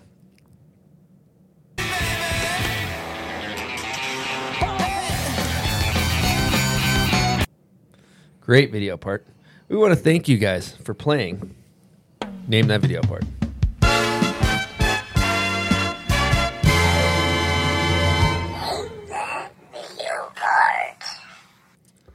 How you feeling after getting it right? I'm doing good. Yeah, I feel great about that. Okay. Yeah, it's a great part. I also love those movies. The Capita movies are great. Like those Defenders of Awesome, Stay Badass. Yeah, good intros. Classic good film. music. Shout out to Mark Dangler. But before we get into that, we have a guest question from Johnny O'Connor himself. How you doing? Parmesan John. Yo, Joey B. It's your boy Parmesan John here. Got a question for you. Hard-hitting question. I want to know, the people want to know, what kind of olive oil are you putting on your whip? How are you flying down this mountain and boosting the way you boost? How do you do it? How you doing? Bye. Well, I'll tell you, John. Starts with a little bit of extra virgin olive oil. Light, applies smooth, evenly, buff it in with some Italian bread, 2-year Reggiano. Go heavy around the edges so you don't clip up on the down, flat down. How you doing? and you just boost, bro. You just go in, and you got to make sure you clear the hump. All right, you got to boost. You got to send it. You're straight. No speed checks. Just go straight in, and worry about the rest after that. That's it. Great Wow. advice. Great advice. Great advice. Yeah. Just go straight. So you make Bauer's cold brew. Yes. Have you thought about making Bauer's Parmesan and Bauer's olive oil? Where are we at with that? It's production is a lot, but yeah, I'm thinking about taking a trip over to Italy at one point, trying to source out some suppliers, and branding it up. We'll see. I would love to purchase Bauer's olive oil. I don't know, but the Bauer last name doesn't have an Italian ring to it, so we'd have to. What about Joey B? How you doing? Yeah, I think maybe how you doing? Yeah. How you doing, olive oil? How you doing, olive oil? How you doing, Parmesan? Yeah, this is a how you doing lifestyle. You know, it's not about how you ride; it's how you look and eat. If you're eating good, you're riding good, you're looking good, you're doing good. I mean, that's it. You know, you're all right. So we'll go there and just keep it. You know. Wow. But yeah, the cold brew is good. Cold brew is good. Cold brew is bomb. Keeps you fired up. For those who are watching, this is the Bauer brew right here. Yep. What's up with it? Sell me on this. Sell me this cold brew. Well, Chris, do you find yourself wanting that extra boost in the morning but don't have the time to make coffee? You know what? I do, Joey.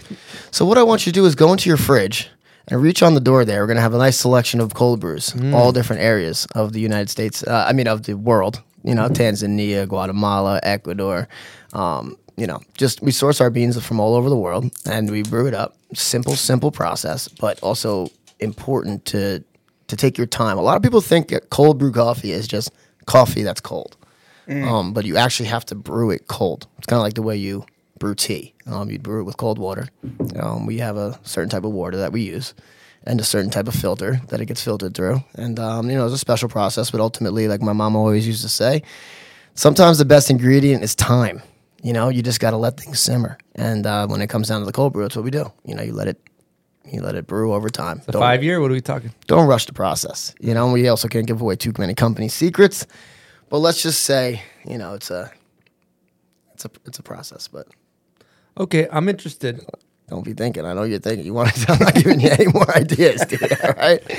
A lot of people listen. I want to let you guys know that we're just coming out with Bomb Hole Brew. It's a cold brew, and what we do is we actually let it age. Is their secret, but that's coming out next week. I'm interested in this Bauer's cold brew. You know, let's say I wanted to purchase a bottle. Where could I get it? You can buy it online at BauersBrew.com. We like to offer subscription-based payment plans for our customers, so you get like a delivery once a month. We also do bagged coffee, and we also do espresso concentrate. So you can make yourself a cold espresso. You can add water and milk to turn it into a nice coffee. But mainly the 8-ounce bottles is really like just being a quick grab and go, quick boost. And it also it's like I was always a guy who put sugar and milk in my coffee, and then my brother started making this coffee, and I don't need to do any of that. I mean, it's similar measurements to a Red Bull. You know, at 8.5 ounce, like.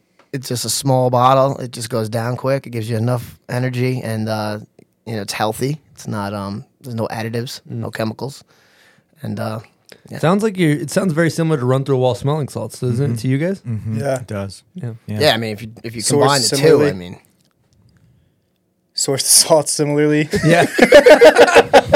Yeah, we have a very rigorous sourcing process as well.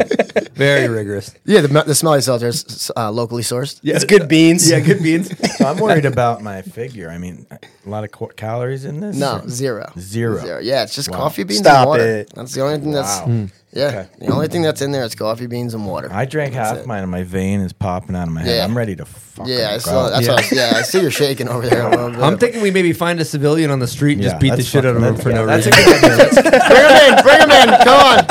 Let's go. Yeah. I'm a little scared sitting next to Mikey right now.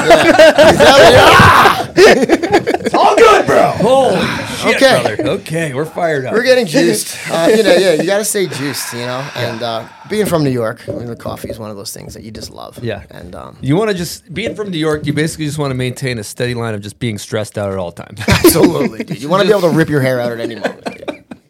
You want simple tasks that should be kind of calm and peaceful to be high stress. Right. And Bauer's Cold Brew will help you with that. It will Flip of a switch. Yeah. Yes. Yeah. That's where we're at. It's a good daily supplement. Yeah.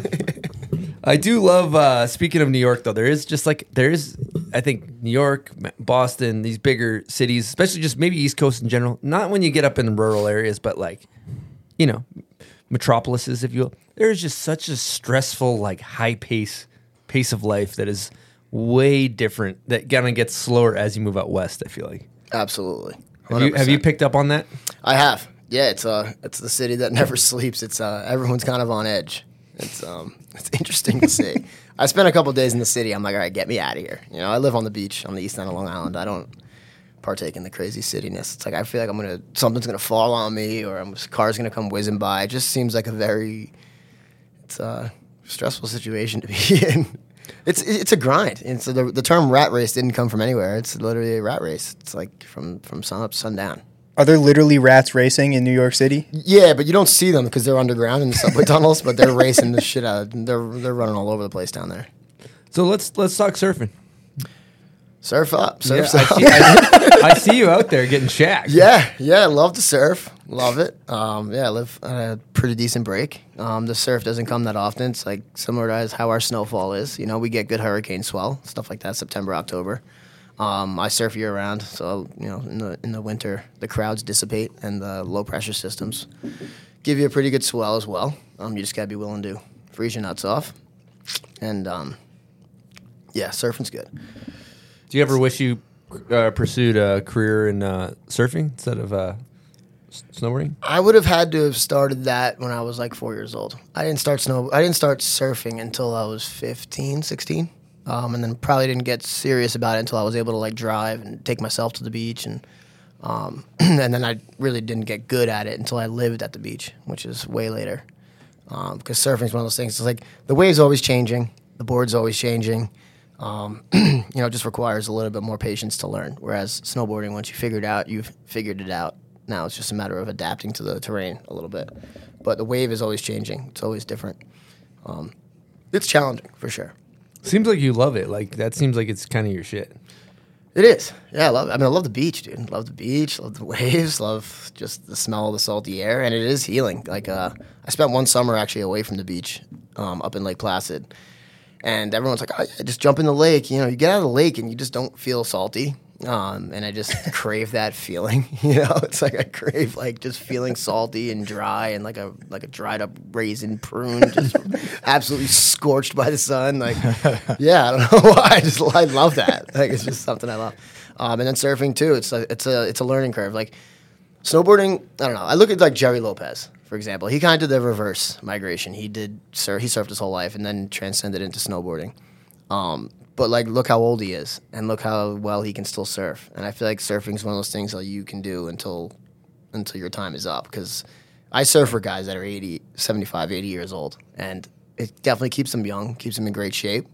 And it's just it's easier on the body, on the joints.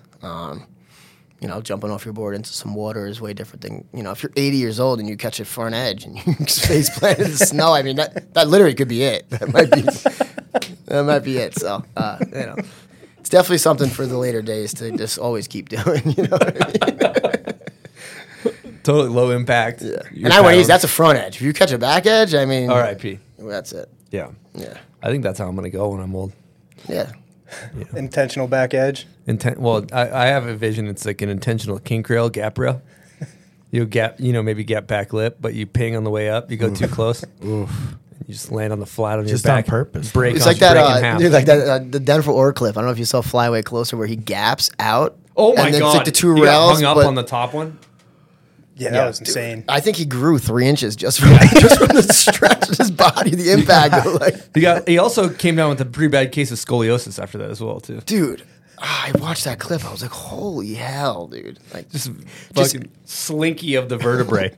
Just gap out, launch 15 feet to just catch and just hook. And just ultimate stuff. Yeah, person in their 80s, they're not coming back from that. No. They're dead. No.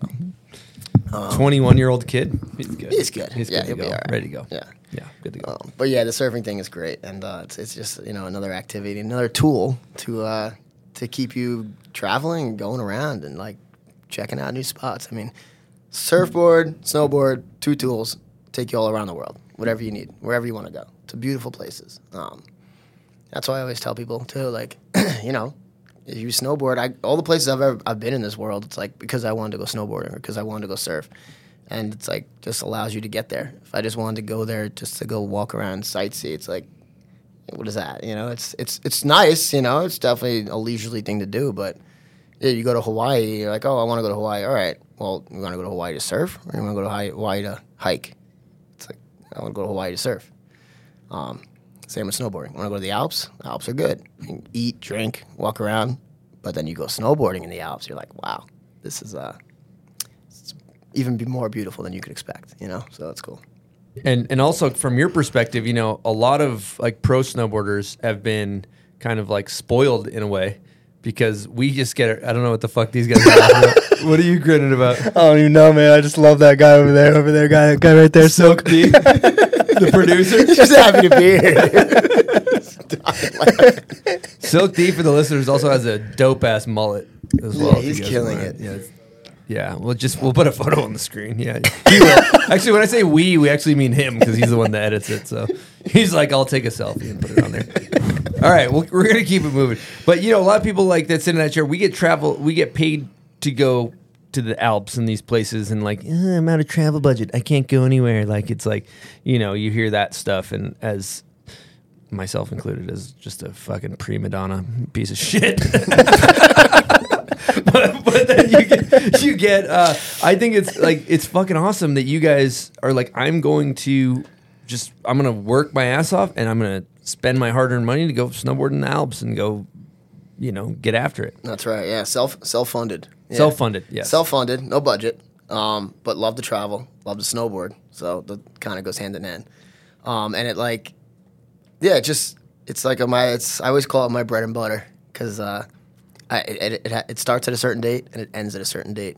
So it just allows me to just know that there's a light at the end of the tunnel, and I'll work 6 days a week if I have to, 7 or doubles or whatever. I bartend, for anyone if didn't know that. So I bartend in a pretty wealthy area of Long Island where a lot of tourism, a lot of rich people go, and it gets very busy. And it's busy from, let's say, Memorial Day to Labor Day. But as time has changed, it's busy. It used to be Memorial Day to Labor Day and then cut off. But now it kind of goes in through October because September and October are beautiful months out there on the beach. So, and the waves are always the best in those months because of the hurricanes. So now it's kind of been like it's like a 5-6 month year gig, and then it puts a nice stack of biscuits in the bank, and and then right after Christmas time, go home, spend Christmas with my family like that month, spend December with the fam, and then January, February, March, I'm free to do whatever I want. On my own budget, of course, but anybody listening, how you doing? Anybody want to help the kid out? But I won't say no to Cheddar Biscuits. You get some support, though, from some people, right? Yeah. And not monetarily, no. Yeah. But I do get to travel with a company called Override. I work for them, so I travel with them, and I'll run their social media. I'll hang with some guests, and that I'm very lucky for that. And anybody that doesn't know Override, it's like a travel-based adventure. I like to call it like an experience adventure company because as much as they do travel, they offer experiences. They bring you to beautiful places. This year we went to Idaho. We went to the Alps. We came to Snowbird twice. We were in Austria. And they just put together these great itineraries for people. And I just took my brother and sister on an Override trip. And it's like me and my brother and sister have been talking about going away forever. We should go somewhere. Okay, well, let's book a ticket. Well, I'm not around today to book a ticket. Okay, well, then I'm going to look at tickets. Oh, well, tickets are going up. And, like, there's all these obstacles of trying to figure out the logistics of planning a trip with your family. So I was like, listen, let's go to Snowbird. All you have to do is put down your deposit. You put down a deposit, then you pay the rest of the balance right before the trip.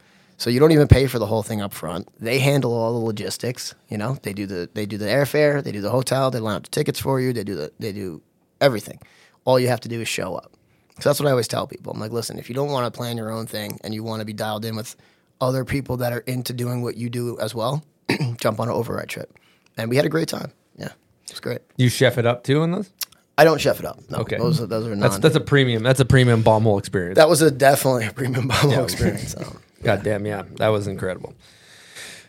Okay. Yeah.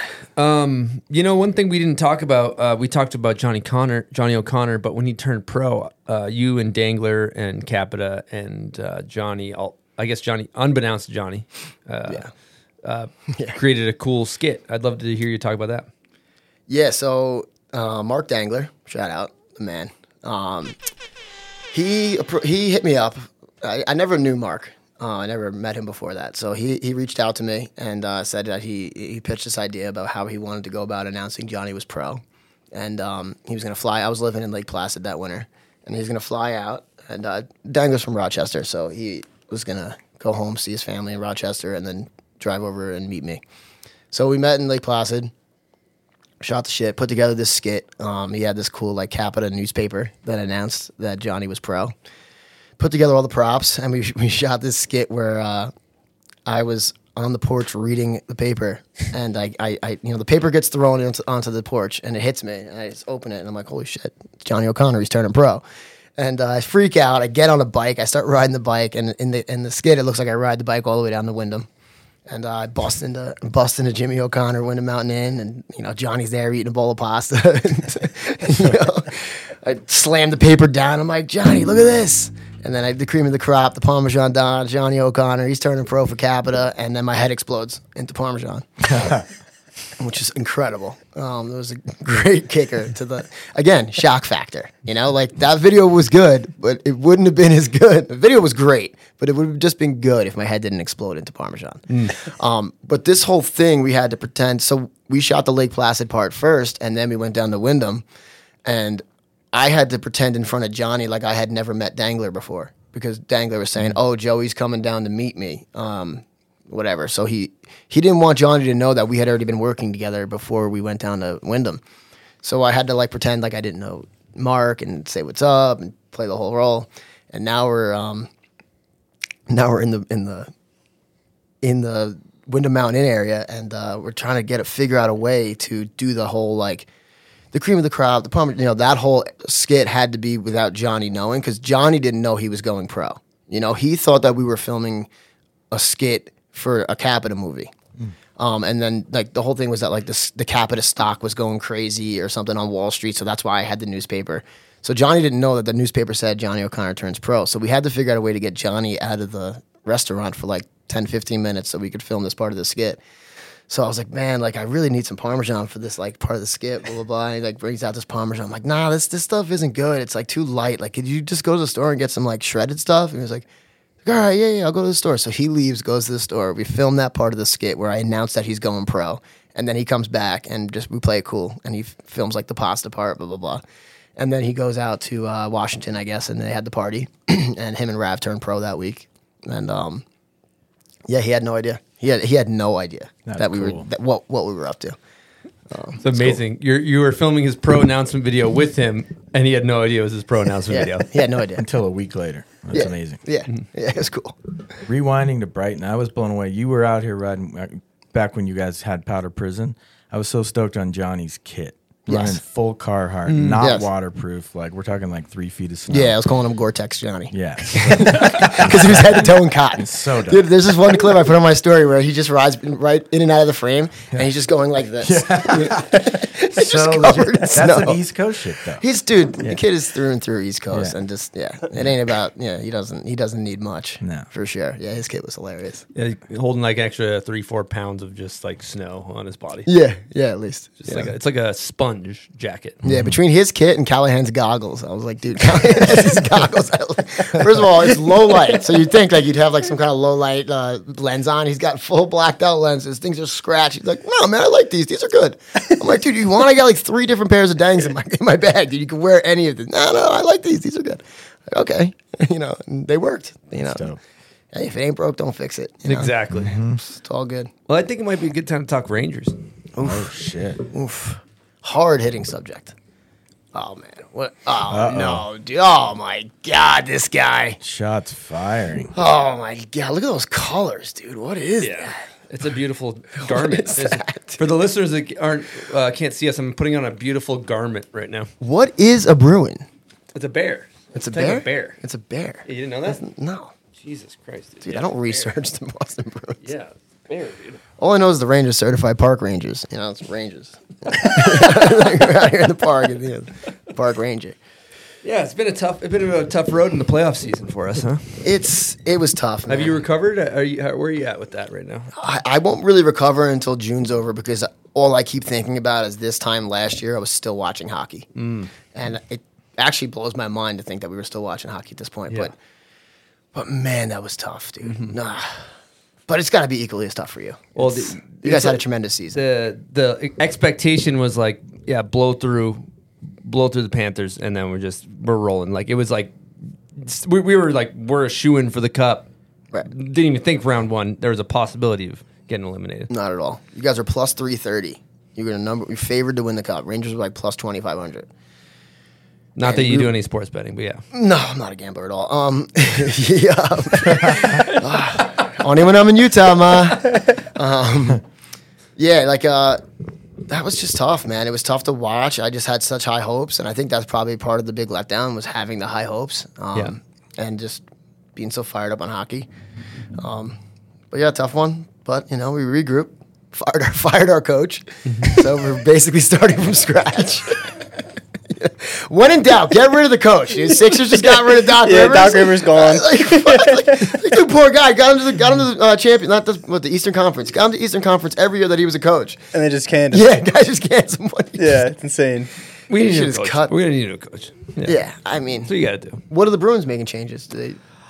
We're basically fucked after this year because we are a veteran team. You know, like a lot of the guys came out of retirement to play for the Bruins, and it's like.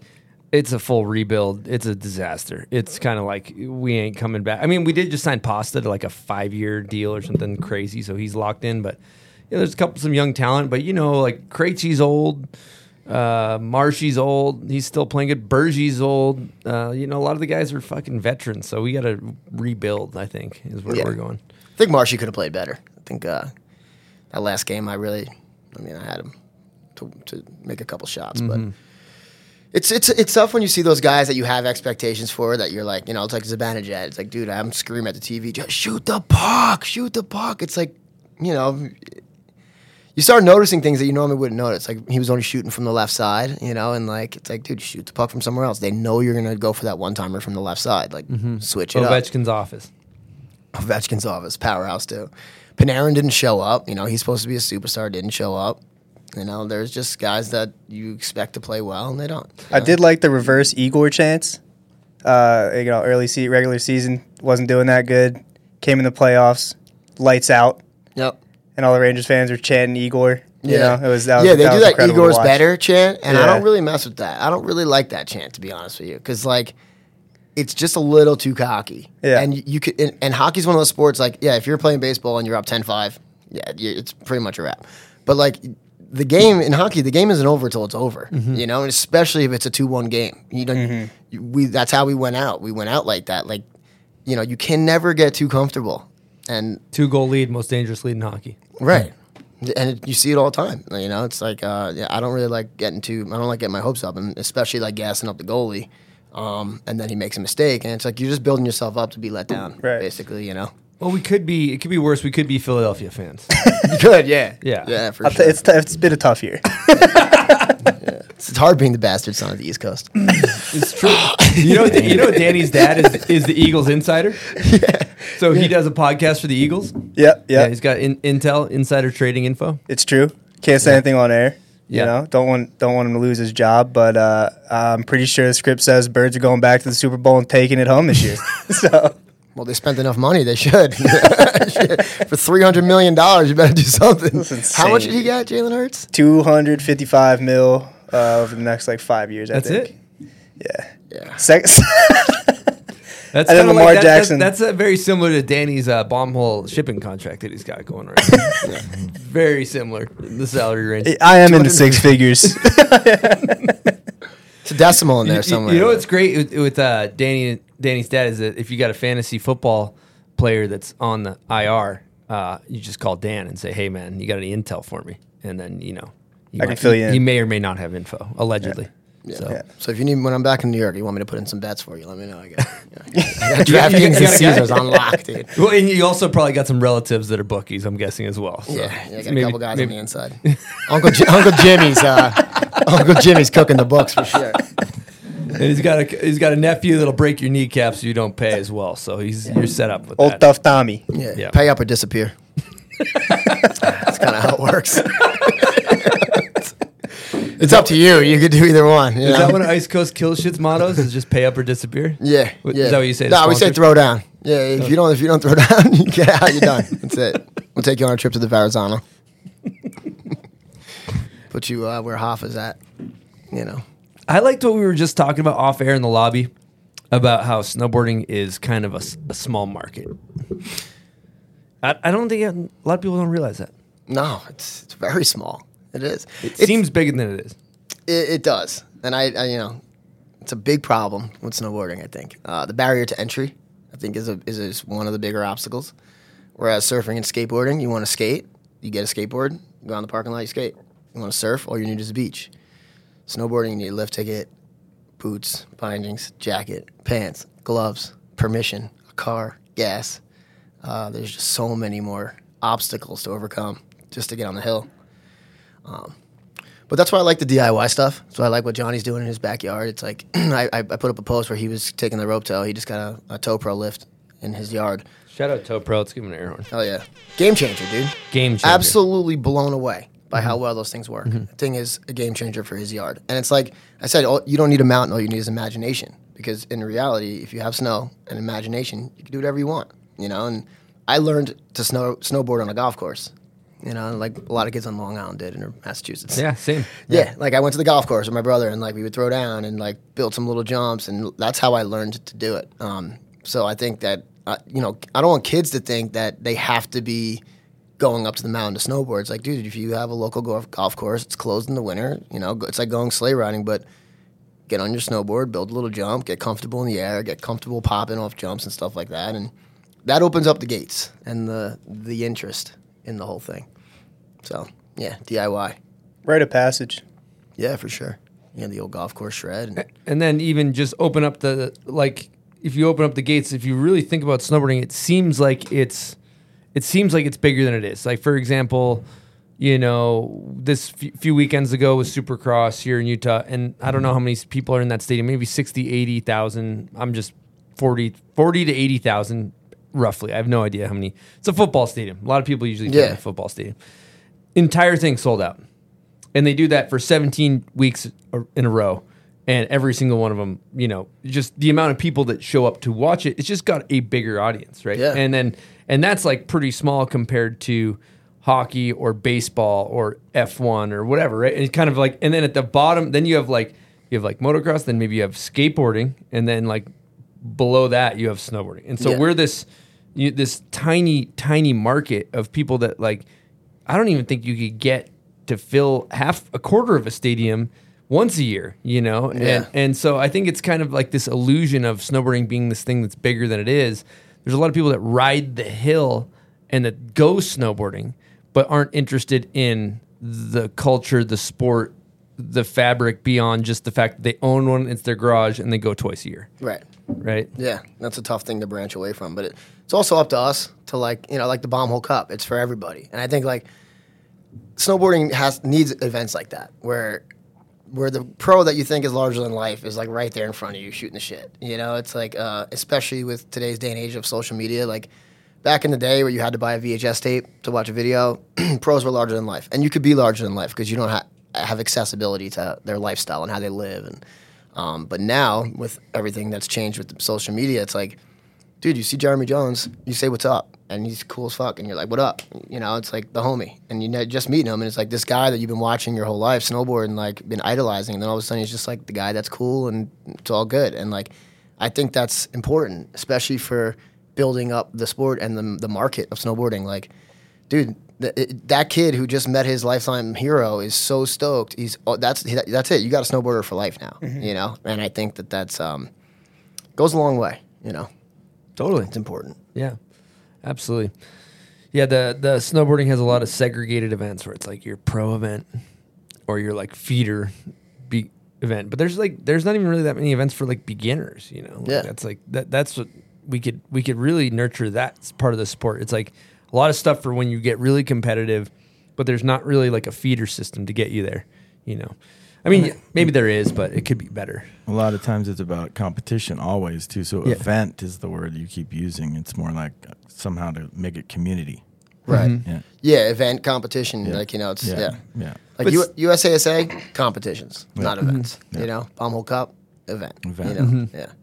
Yeah, but I think even like where we could be better is like having beginner classes. And let's say it is a competition. You have a beginner class. Well, what constitutes beginner? Well, maybe it's haven't been snowboarding for a year, snowboarding for under a year. Okay, oh, damn, I've been snowboarding for 3 years. I guess I can't be in the beginner. But like, you know, just saying that, then you're like, damn, all these people are just figuring it out and getting into contests. You know, I had people come up to me at Baumhole Cup, a lot of them, that kept saying, you know, this is my first time ever racing or competing, and it was because you mentioned it was an all ability levels competition, like when we were at the gate, and I'm like, oh, that's really cool, you know, like, and they're like, it's just a bank slalom for one of the days, but it's a big deal for people to sign up and put themselves out there, but it's fun as shit. Right. Yeah, I met a lot of parents too that were competing, but typically they would just be bringing their kid or whatever, maybe vice versa. That's it. But it's the dad of the girl that's like, you know, the top border cross women's racer was there, but her dad was also cruising. Yeah. Which was dope. Totally. Yeah, it's good to be relatable. It's good to be to open things up and not be so closed off for sure. Don't gatekeep. Don't gatekeep snowboarding. You know? I like the bank slaloms too. Are cool, man. Because like it's just. I mean, when I used to race in the USASA, like I started racing because I would get out judged by the local kids in Vermont. Like I would do rail jams. I'd know I was doing better tricks than those kids, but they had their parents were the judges or they were local Vermont kids, and they'd be like, you know, we're gonna score these kids who are locals better than the kid from New York. But when you race, there's no argument. You cross the finish line first, you're the winner. Yep. You know, so it's kind of was like, all right, well, I guess I'll start doing border cross because I just want to win events. I just want to get medals. I want to get to nationals. How am I going to do that? Well, it's not going to be in the Southern Vermont series. It's going to be racing, you know, or doing border cross. That's why it's so cool to see Noah, because Noah isn't from Vermont. And, I mean, he goes to SMS now. But yeah, like the kid, you know, he was a city kid, and he just throws down and is such a good kid and so disciplined, and you know, it's he's making a way for himself how he wants to do it. But he always, you know, he had to go up against those local kids just like I had to do, you know, and really prove his worth out there. It's hard. We're going to get into another Patreon question because we were kind of talking Baumhole Cup. This pertains to Baumhole Cup. This is from Patreon member Jimmy Van Buren. You were electric on the mic at Baumhole Cup for 2 days of mayhem. I have two questions. One, what do you do to get in the zone to bring that kind of energy and stallion-like stamina to the MC? And two, what stands out to you as highlights from those 2 wild days holding court at the base of Millie? Stallion-like stamina. Stallion-like stamina. Put that on the what a good horse. What a good horse, dude. I could get right out of the stable and get after it. Non-self-proclaimed stallion-like stamina. You know what's funny? Because I think about that too. Like sometimes when I'm leaving the house, for example, I'm like, all right, how's it going to go today? You know? And, you know, you don't know. Just normal day. You know, you have your breakfast, you have your coffee, you boot up, and you go out. But then as soon as the mic, you know, gets in my hand, I don't know what, dude. As soon as the mic gets in my hand, so you get possessed. It's like this thing, dude. It's like, oh man, now I got the mic and I got like a voice and I can get after it. And I also feed off of everyone else's energy. You know, you see the look around, people around you, and they're all stoked and fired up. It's like that ramps me up more. It just makes me want to, you know, start off slow and then all of a sudden you're hitting 5th gear and you're. Dude, you and Todd Richards together, it is like, dude, my stomach was fucked up from like I had done an ab workout. Dude, he's hilarious. Like we were going back and forth too. Like I was feeding off his energy, and like he would be firing off a joke, and then I would reply with that one, and yeah, you know, and that's like what makes it. You know, that's how you really get in the zone for sure. Yeah, he's a banter god. And then part 2 of his question was what stands out as a highlight for you of those 2 days? Stand out from those 2 days. Well, aside from the cuisine at the Baumhole House. Phenomenal. Food was delicious. I'd have to say the split board race. That was electric. I mean, is that the first one ever? Right? No. We cannot take claim No, for okay, that. okay. No, so no. not the first one ever, Yeah. but it's the first one Dirt's I've ever seen. Yeah. But yeah, that was a standout, laugh out loud moment. Definitely funny to watch. And yeah, between that and the limo. What about the guys at the top of the splitboard race when they were falling backwards and like pinballing and like it was like a bowling ball? Like it was the course was so steep that they'd slide backwards and take everybody else out. Carnage Corner. Yeah, Carnage Corner. Yeah. and then Bush is like, I started that. That was I did that. Bush like took full credit for that one. He was like, dude, that was me. I started that one. Once I got to that point, I couldn't get up anymore. I couldn't go. Also, we were lighting up Hard Booter and he won. Hard Booter took it. Dude. Go figure. I mean, talk about taking that hate and doing something with it. Man. Like, we went in on this dude, and what did he do to respond to us? He freaking won the race. All we did was make you guys fun of want to Hard hate Booter. on me? Go ahead. Like, fucking lapped everybody. And then Hard Booter took a casual approach at the beginning. You know, he didn't go out sprinting, and then he knew as soon as he made it to the top. Slow and steady, the tortoise in the hare. Yeah. Whereas Bush was like, he looked like Usain Bolt heading out of the game. Oh, dude, I've never seen anyone move that fast on a split board before. And then a couple people flanked right too early, and they missed the turn. That was a good one too. But yeah, that was fun. That between the split board and the limo was definitely my highlights. You know what we should talk about? You know, we were derailed from surfing, but I was really liking how you were talking about like life of a pro snowboarder versus life of a pro surfer. It's fascinating to me of how bad of a decision we made to pursue this. We really signed up for pain, torture, miserableness. No, like, you know, I was saying like the best job. I was thinking like if you had to think of a really great job, being a pro surfer is pretty great. You know, you get to travel around the world, surf perfect waves. Oh, no, I was saying like, you know, you're talking to your filmer, you're like, all right, well, we want to make a movie this year. All right, well, we're going to go to Hawaii, then we're going to fly to Fiji, and then the Philippines, and then back to Hawaii, and then we're going to catch a swell in California, and then we'll see what we got from there, what kind of clips. Whereas snowboarding, you're like, all right, we're going to make a movie. All right, we're going to go to Saskatchewan, Canada, and then we're going to go to Norway after that, and then probably Finland. And then we're going to drop you off in the middle of Kazakhstan and see how you boys do out there. Yeah. And if whoever makes it back, yeah, you got a part. It's like, and also like the spots too. You're not like surfing, you just show up and ride a wave. Yeah. Snowboarding, you're like getting kicked out because you're throwing snow on a sidewalk somebody just shoveled. Yeah, it's cold. You're getting kicked out. You're shoveling. It's freezing. You know, it's like surfing. You know, you surf for 2 hours. You go on the beach, drink beer, hang out, relax, go back out, surf a little bit, just get barreled, surf perfect waves and beautiful warm weather on the beach. Like, yeah, snowboarding is a big difference. Big difference.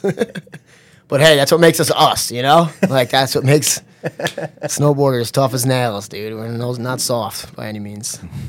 You know, it's not easy. So, Joey, I'm going out to Brooklyn soon. I got to come to your bar. I want to rewind to that. Yeah. Like, tell me about that. I think you would be the most amazing bartender. It's a good time, you know? You got to give the people what they want. Yeah. You know, and that requires just getting fired up, pouring up shots, doing whatever you got to do. Yeah, just come on out. I'll make sure you guys get taken care of. Yeah, what's the ticket to being a good bartender? I feel like you got it, but faking the funk, faking it till you make it. Like I always tell people too, if they're just starting, 50% of bartending is making it look like you know what you're doing.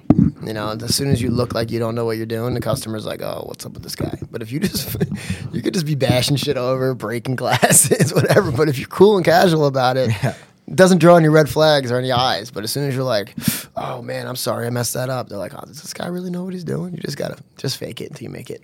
Are you rolling the Joey B behind the bar? What's the vibe? You want the Rangers jersey? Yeah, typically. I mean, I would have the jersey on for the games, and I will like in the fall when we start it up again. But yeah, it gets too hot. I won't be, you know. And I also have to be careful because I do get like people that know me from the internet that come in. They're like, "Oh shit, Joey B's working." That's sick. It turns into a whole thing, but I embrace that. You know, it's actually fun for me. What's up with the gong behind the desk, behind the bar? The gong is that's the tool to get people ramped. So like you have like this, you know, you're getting fired up or whatever, and then somebody's like, "Dude, you know what? Pour me up 15 shots," and then they slap 100 down the bar, and I'm like, "How you doing?" Bah! I smash the gong because you know, like everyone has like their little bell. But like, yeah, I have a gong, and my knuckles are in the summer. My knuckles are just swollen because I just punch it with my hand because I don't want to take time to get the stick and bang it. So I just punch it with my fist. sick. These 2 knuckles will just be like extra, swollen. But If I was at that bar, I'd be fired up. yeah, that's what I want, Yeah. Danny. That's what I want the customers to feel. You I want smack the customers- gong, I'm going back to back shots. I'm going to the ATM. I'm taking all my money out. I'm giving bashing it to Joey B. Well, lucky for you, we have an ATM right at the bar. You can take out money all day, bro, and I'll be there smashing that gong. I've had people pay me just to hit the gong. Here's $20, hit the gong. I'm like, dude, I don't know. It's 7:30 and Friday night. It's like dinner service. Like, smash the gong. I'm like, okay. So sick. The whole dining room turns around. It's like quiet. You can hear a pin drop, like French music playing. And all of a sudden, I'm like, bang, smash the gong. And like, the whole dining room turns around like, 20, I'm sorry. So where can someone get a drink if they want to come see you? Well, if you want to throw it out there or no? I mean, yeah, you come out to Montauk. I work out in Montauk. Okay. You got to find me. All right. To say the least. I like it. Yeah. But I'm out there and very lucky to be out there. I love it. Right on the beach. And it gets me to surf and lets me work, surf. Surfing, living, and working are all within like 5 miles of each other. So I ride my electric bike all summer. I don't really drive. And cruise to work, cruise back, cruise to the beach. And it's a good life for sure. What are we talking on the e-bike? Parmesan wheels of cheese for the wheels or actual wheels? Yeah, I actually have like these thick pieces of Parmesan that I put between the spokes. So when I ride, it sounds like a motorcycle. And you get the scent while you're riding. Yeah. And then people follow the trail, they pick it up, eat it. I got birds following me, squirrels. Yeah. Parmesan seat, Yeah. When you change gear, does charcuterie like shoot out? Or Yeah, no, it's like I open up the trunk. I got the trunk and I got the charcuterie board laid out there. Yeah. But I told you, I am aiming for Parmesan wheels at one point. I do want to have all 4 Parmesan wheels on the whip. How you doing? Enterprises needs to take off. Yeah, you guys yeah. should sell charcuterie boards as well. Yeah, that's something. I would think like about. to purchase one. Consider one sold already. Okay, all right. Charcuterie boards noted. Well, you live on the beach. You like surfing. You like snowboarding. All right, be honest. Which one? It's a tough call, dude. You got. You have to choose wisely. Snowboarding. Okay, all right. Hands down. Okay. Because there's listen, surfing is beautiful and I love it and I love, but it's just so selfish. It's very like I'm out here for me. I'm not here with my boys. I mean, I go surfing with friends and then I don't even speak to them when I get in the water. We get in the water, I'm like, oh, I haven't seen this guy in an hour. Where the hell is he? Like, no, well, you've been taking all these waves. I want to go over here and surf a wave. Or your best friend drops in on you and he messes up your wave. You're kind of pissed, even though that's your boy. You're like, oh man, because now you're getting worked on the inside. You got to paddle back out. There's no chairlift. I always make that joke when I'm in the lineup too, and I'm paddling my ass off. I'm like, where's the chairlift? Because it's so much work, dude. For like 5 waves in 2 hours, and you paddled your ass off. You're exhausted. Whereas snowboarding, you can snowboard from 9 to 4 and still have enough energy to go to work after. You surf for 2 hours, you're wiped. But also like snowboarding, you're on the chair with your homies. You're hooting and hollering. It's just way more communal, and it's just way more of an event. So yeah, snowboarding for sure. Yeah, that's dope. Yeah, powder though, I'd have to be riding POW. Can't just be like snowboarding. like, good snowboarding, powder prison snowboarding. Yeah. Well, it's a good time in the show to maybe hit a smelling salt to keep things going. Huh? Yeah, I think so. It's always Around a the good. corner. It's always. Someone want to toss me a salt over here? Chris, it's always good to time to have. It is. Oh, that was strong. That was like the gong. That was like a gong show. Oh man, these ones are strong, dude. Oh, I did it in my mouth. These came from Colombia. This new batch. Dude, this one, dude, that clip I sent you of the guy on the bench in the hockey game where he's like. Like, dude, some guy's getting ripped, bro. I gotta score, dude. If you're interested in like what my direct messages are on Instagram, say it's about 90% videos of hockey players doing smelling salts getting sent to me. Yeah, incredible. And then the other 10% is recommendations of who we should have on the podcast. That's pretty much it. That is my direct message. Solid intel right there. Yeah. Brings a tear to my eye. Yeah, it does, dude. Yeah, Danny hits him good where he starts tearing up. Yeah. He gets really red, his whole body turns red, like straight up, like, lobstered up. Like, dude. His neck turns red. Either he just got a really sad text message or he whacked a smelling salt. He bottles those things up and puts them in. We get them in a big bag, bottle them up. Mm-hmm. stickers them up, sends them out. So It's a hand-done operation. Is there? Do you get like not an immunity, but like a tolerance? Would you say, or is it just it's the same one, just like the first one you whacked? No, you're never chasing that first one. It's the same thing every time. It's the same thing every time, right? Yeah. It doesn't You know, it's almost like you become a connoisseur of the smelling salts. When you do so many, you know when you hit a good one and you have a bad one. You know, because some potency varies at times. I'm not sure how it works, but it feels like potency varies. On that note, the batch we just got is very potent. Yes. Yeah. Yep. I'll take 2 cases. Yep. Danny basically wires. Why don't you walk him through the process, Dan, of how you get these things? It's fascinating. I kind of forget how we came in contact with it, but I got in touch with a gentleman from New York City named Johnny. No doubt, Johnny. And we basically talk through WhatsApp, and then I tell him how much we want, and then we wire him, $10,000 or whatever it is. And then we kind of just keep our fingers crossed and hope the salts show up, dude. Yeah, you got me at WhatsApp, dude. That's about as sketchy of a communication devices you could possibly use. Untrackable, untraceable. It says right there, like, encrypted messages. Like, you cannot. I asked for a tracking number on this last batch. He just left me on red. Yeah, he's like, number one, track this, bro. Track this. Thanks for the 10,000. He's surfing with Johnny B down in next. Yeah, and that's incredible. They did show up. The latest batch showed up. Johnny's Yep. our boy. Yep. And you wheel and deal with price too. He's wheeling and dealing. We'll Yeah, do this yeah, for no, this, we're and negotiating this. it, yeah. It's a full. I mean, that's the key. Couple $1,000, you knock 5 cents Dude, off. that's New York. That's New York. That's New York in a nutshell, dude. Haggle. I want to hear about what do you got for haggle techniques. That's a good point. Chinatown. Yeah, go straight down to Chinatown. Try to buy a fake Rolex. They want 30 for it. Tell them you give them 20. So what's the percentage? If they say 30, do you 10? You like half? Well, you just kind of haggle to the price that you were willing to pay. Yeah. You have your bottom line and he has his. Yeah. And you gotta meet somewhere in the middle, I think. Right.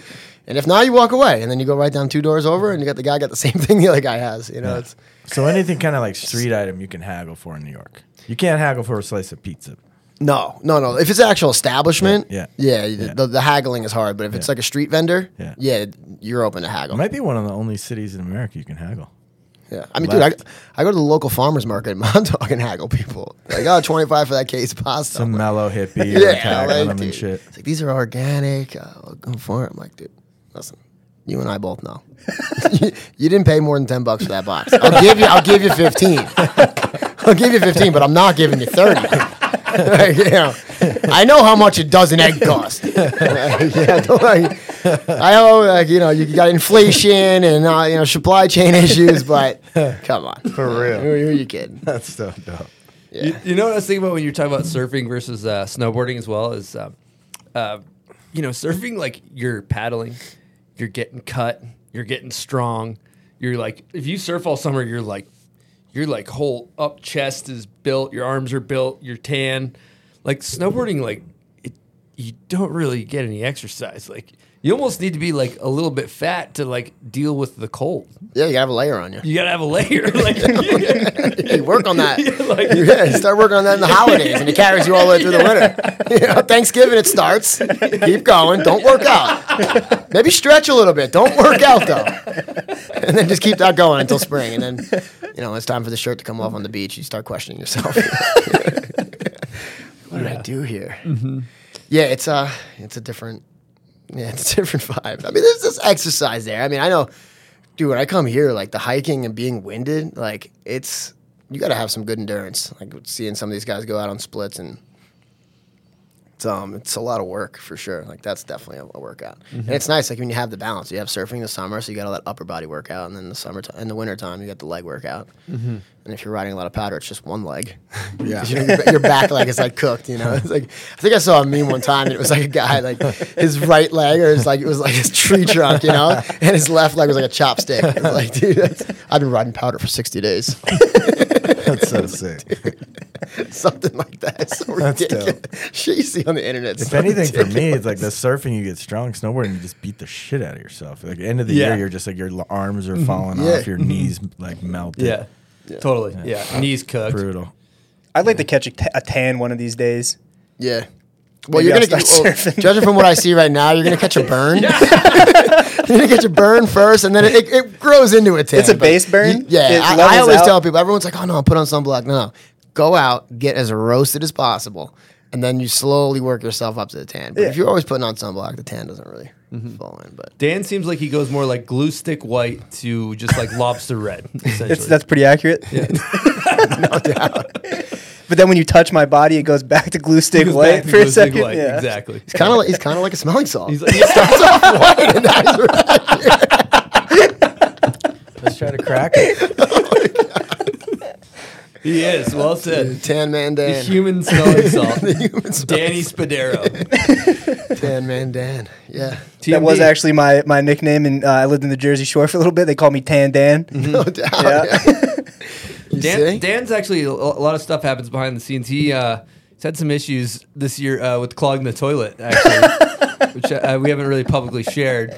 But yeah, he's had 2 major toilet clogs that have resulted in water coming up through the floor. Mm-hmm. It's true, and I get no help.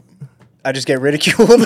Well, yeah, you get evacuation. Everyone's running out of the building. Yep. Guys, the toilet's clogged. And then everyone's just like, Danny did it again. Jesus. Yeah, we're not talking just a normal clog. We're talking like liquid coming up out of the drain in the floor. I've never seen anything like it. Yeah, no, it was disgusting.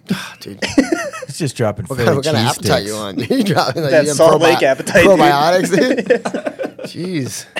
Well, I think a little too much Parmesan gets a little clogged up. Yeah, well, cheese will definitely bound you up. Yeah. Cheese will definitely, you definitely want to go easy on the cheese. Yeah, it's like the Hoover Dam once that thing breaks. It's just like a starts coming out of the floor. shitstorm. Yeah, like I always see like vegans and vegetarians. They eat a lot of cheese or like this certain type of cheese that's like vegetarian or whatever. And I'm like, they got to be pretty bound up, man. They need like half a block of cheddar. Like, where's that going? Like, I worked at this barbecue restaurant once, and like the dishwasher, right? Like, so there's mad cheese on all these dishes at this barbecue joint. They got like all different types of cheese on shit. And the dishwasher cleans all the dishes or whatever, and all the waste from all the food goes out through a drain. And at the end of the day, they gotta like dump this chemical down to like clear the drain out. It's like Drano, but like industrial for restaurants. And one day, the drain just wouldn't unclog. It's like, yo, what is up with this drain? Like, we've been pouring chemicals down here since last night, still not draining. So they had to go in and like pull the trap up to see what's in it. And when they pull the trap up, it's just all cheese. Like, not even the strongest drain cleaning chemicals in the world could break down this cheese. And ever since then, I've just like thought differently about cheese. I was like, I don't know, like, is it staying in me? Like, is it going out? Like, where's the cheese going? Because in the drains, it's stuck in the drain trap. Like, it's not going anywhere. And this guy's pouring cyanide on it. It's not going anywhere. Like, let's figure this out. So yeah, I think differently of cheese these days. Yeah. But not Parmesan. Parmesan, I could eat that whole block and be fine. Especially a 5-year like that. Yeah.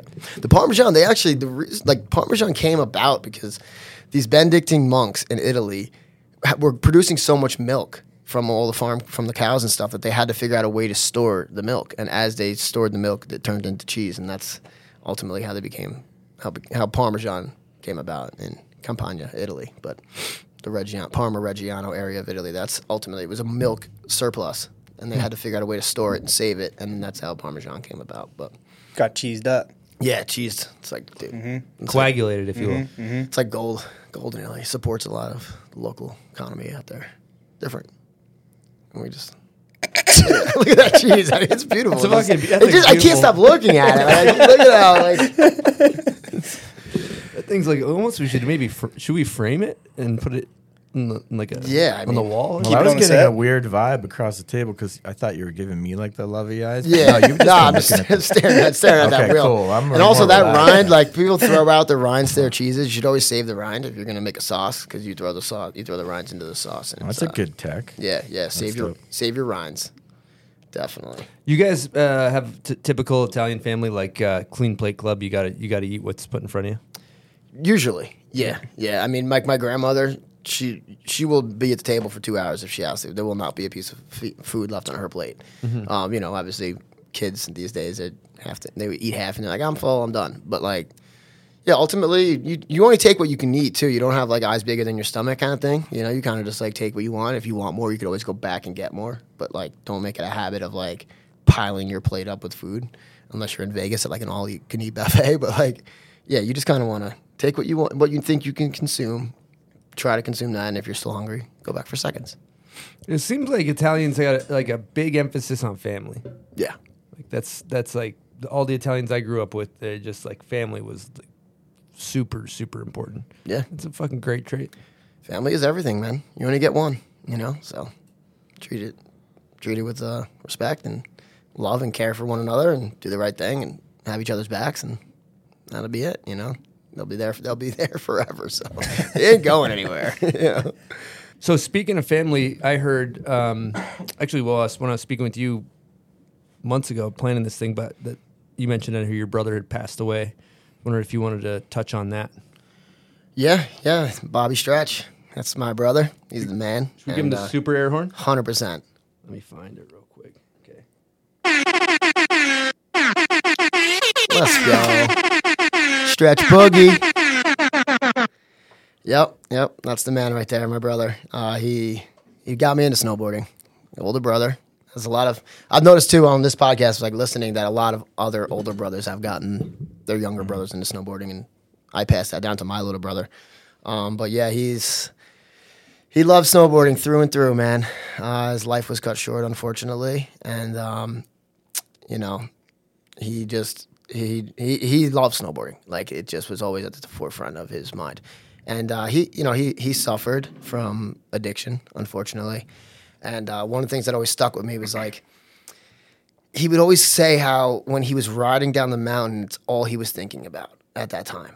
You know, he was always like, you know, it's the only time I'm not, like, thinking about my student loans or paying rent or my actual problem that I have. He just was always saying how, like, that was the only time he really ever felt free. So I've always kind of carried that with me, and it makes sense. Like, you know, when you're bombing down a hill and you're cruising and you're riding POW or you're just riding a groomer and you're going fast, it's like, that's all you're thinking about. You're not thinking about, oh shit, I got something to do later. You're like, you know, and I think that's helpful. I think, you know, I think that having that out, I mean, I know for me especially, like, surfing, snowboarding have made me a good boy, you know, like, kept me good. Not, it's always given me something to do, given me something to look forward to the seasons changing, you know, just having that passion to go outside and have fun and not be indoors and reclusive, or, you know, keeps you in touch with people, keeps you in touch with the friends that you do it with. Yeah, I just wish he was still here. It's sad, but it's crazy because he came to the How You Doing premiere, and, you know, he looked at me and was like, you've taken everything that I've given you and, you know, like, made it something. So it's important. Sticks with me for sure.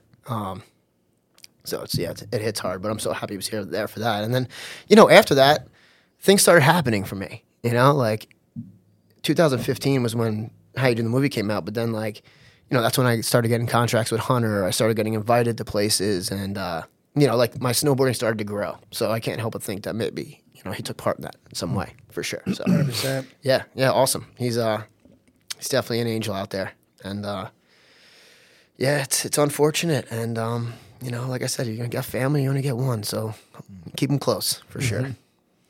Definitely. Absolutely. Rest in peace, Bobby Stretch. And I actually have something to leave here. That was his. We had, like, these memorial bracelets made, and I want to just leave one here because, you know, he's definitely here in the booth with me, so for sure. Fuck yeah. So love you, Bob. Shout out Bobby. Love you, Bob. I'm sure he's so proud looking down too. I'm sure he's fucking hyped. 100%. Yeah. 100%. Love But that. say no to drugs, kids. Don't be an idiot. You know, don't let those stupid fucking things cut your life short, because life is worth living for sure. So Wise words. 100%. And thank God, you know, he introduced you into snowboarding and fucking the community that it's brought you to. It's like, goddamn, dude. Dude, I'll never forget. Like, I'll never forget the day I learned. Like, we were at Vernon Valley, Great Gorge, Jersey, which is now Mountain Creek. It's where I learned to board. It's where I learned to connect turns. Like, I learned to board on the Cold Spring Harbor Golf Course, but, like, where I learned to connect turns was in Jersey at Vernon Valley, and I'll never forget him being behind me, like, heel toe, screaming, like, heel toe, you know, and just like that, even though that was when I was 12, you know, like 28 years ago, and it's still as clear as day right now. Like, I could hear it. It's crazy. So, yeah, he showed me the ropes, you know? And then he moved out to Colorado for a while, and he loved it out there, man. He loved it. He loved riding powder, for sure. It was his thing. Freshies for life. That's what we would always say. Oh, is that where Freshies Media came from? Freshies came from like our little like household crew, you know, we had Freshies Media, which is like my email, but it was like our filming circuit at the time. We would make videos and call, you know, Freshies Media was the production company. Not even a company, just our imagination of a production company. We weren't actually a legit production company, but yeah, like Freshies Media was our thing, and Freshies was like always the term that we used for Fresh Pow. I mean, everyone uses that, and yeah, he would always say Freshies for life because, you know, for him it was just always about riding powder, and he loved Powder Prison. He had his share of Powder Prison days up at like Keystone and shit, and like he'd always be like, "Oh, I'm stuck up here. There's nobody here, and it just snowed 2 feet." So. Hence, you know, getting stuck up here, you know, a month ago and being like, holy shit, like this is, like we were the only ones on the mountain that day. Like the Monday we had Powder Prison. Then the next day they closed the road in the morning. So we had Brighton, we stayed up at Brighton. We had Brighton to ourselves until like noon. Like we were riding Millie with nobody else getting online for probably 3 hours. And it was just like incredible. Unreal. Oh my God. You know, and then that day that I was supposed to do the pod, the day before the pod where they closed the road, it was like a bluebird, but the mountain was closed. So we went for a nice little hike and just, you know, built a little popper off a cliff and just spent the day in the woods. But yeah, Powder Prison that's a sentence I'm willing to do. Whatever, no problem. You know. Now, earlier I was just doing a little bit of math, and you notice I learned how to link turns together when I was 12. That was 28 years ago. So I'm just getting, give or take, just allegedly 40 years old. I just want to highlight the fact that, like, you know, we are adult males that are like late 30s. Mikey's even older, you know, 40s, whatever. And like, you're like waxing your snowboard with like a loaf of bread and Parmesan and a Rangers jersey, and like, that's fucking nailing it. You know what I mean? Yeah. Like, it's like, you know what I mean? Like, I think like what kills, I really think like snowboarding, it like keeps you young, and some might look at it as immature, but it's like, we're still having fun. And that's what keeps you young, right? And that's 100%. Amazing. 100%, dude. It's, you know, it's a lifestyle. Like all of us, you know? Yeah, I just turned 40 this year, and like, it was like, holy shit, I'm 40, you know? But like at the same time, I'm like, oh, 40. All right. Whatever, you know, like just another year. Mike is 50. He's cracking eyes off of 20-foot cliffs. Like, it's like, you know, it's all good, you know, and it's like we're so lucky, you know. It's like I hate when people put a cap on things like, oh, you know, oh, you're 40, like you shouldn't be snowboarding. It's like, what do you mean? Why not? I just snowboarded with a guy who was 65. He's killing it. He loves life. You know, yeah, he has a job. And, you know, he provides for himself, but his passion is snowboarding, and like. That might prevent him from going to the bar after work. Maybe he's thinking about getting up more early on Saturday morning instead of going out Friday night and getting whacked. Like, you know, like it's you know, there's no. I hate caps, dude. Don't put a cap. No cap. You know, like just go and go. And like if your body's telling you to slow down, then slow down. Or get in the gym, work out, stretch. You know, change your diet. Like, you know that. I'm around people all the time that make excuses. Like, oh, I can't, dude. I don't want to. You know, it's like, yeah, well, you can if you want to. You know, like, I've always made it a thing to never miss a season. Even when I tore my ACL, I got surgery in October, and I was back on snow by the end of February. Hell yeah. Not leaving the ground, but I was like, dude, I can't miss a season. I can't miss a season. So 28 years straight of just hard ice coast. Back breaking, knee busting snow, you know. And, yeah, no cap. I like actually what Todd said, because someone was like, when Todd put out that clip of him doing the line at Mammoth, and he did like the front 3 and the cab 5 and the back 1 or whatever, people were like commenting, still got it. And he's like, I never lost it. Yeah. What do you mean? Like, For you know, sure, don't, like, sure he's hasn't. like, he said it on the Monday Mass. He was like, dude, I just hate when people say still got it. Yeah. He's like, you know, he's like, I've been chucking 5s and 3s forever. And it's because I didn't stop doing that I can still do it, you know? So something to look forward to. Yeah. Some kid DM'd me this morning. He's like, you're 50. You're so old. And I'm like, I don't even think about age. Like, just do stuff. No. Like, Like in the second sports. you start labeling where you're at is when you're going backwards. Yeah. You know. And then also doing it. Yeah, I- just do it. A body in motion stays in motion. Yeah. You know, if you become stagnant, you will become stagnant. Yeah. You know, You, like you know what I like to say? The motion is the lotion. yeah. Yeah. True. Yeah, and then if you drink a pint of olive oil on top of that, then you're greased. You're gonna be 125 years old. Exactly. Mike's gonna be 100 at the top of the killer cliff at Brighton. Ready. Yeah. Drop it! Yeah. And Sepultura. You need metal. You need heavy metal. In my experience, heavy metal. Yeah, dude. Whatever fuels the Yeah, fire. whatever goes. Just don't let the For fire you, go it's out. olive oil. For me, it's metal. That's it. Any other pointers, Mike? Tricks of No. the trade. Well, good. He nailed them. Olive Like he oil? nailed it. It's like be with people that are motivating to go with. Have a community. Eat well. Those are the big dogs right there. Keep it moving. Yeah. Keeping it moving is another good one in terms of like the motion is the lotion as well. Is even it's like this. It's like when you're sore, sometimes you don't want to do stuff because you're sore. But then when you actually get moving, the motion is the lotion, and you work through the soreness. It's like if Yeah. you were to sit all day in your soreness, you'd be more sore. But if you get up and you get moving, Yeah, it's like a physical form of if you just sit around, it's like a physical form of like, being stagnant. Atrophy or Yeah, it's something. just like they say after your long hard day of snowboarding, go for a walk 30 minutes or ride the bike for 30 minutes just to keep it moving for Oh, sure. yeah, I mean, that's, how many times you've woken up and been like, oh my God, I'm so sore, but you Yeah. have to go back on the hill Yeah. for something. And then by noon, you're like, You don't even remember. you don't, it. you Yeah. already, Yeah. you already forgot about it. Yeah. What Forget about it. I usually I get what I do is I get the olive oil IV bags, and Yes. I inject that Yeah. See, that's before and a after. pro tip. Yes, That's pro I tip. do the Straight eye into the drops bloodstream. too. Yes, Eye drops, yes. olive oil. But eye yeah, drops. keep it moving. And like going off of that, I want to speak about my boy Haynes because he is mental. Like he could do anything. He would work all day and ride his bike after work 100 miles. And like just his whole life, he was always putting himself past his abilities. And then he sustained a really bad brain injury, something that nobody should ever survive. Like if I could show you guys what this kid fell down, it's absolutely baffling to me that he survived. But after the whole thing passed and I thought about how he lived his life prior to that accident, I was like, he's been training for this his whole life.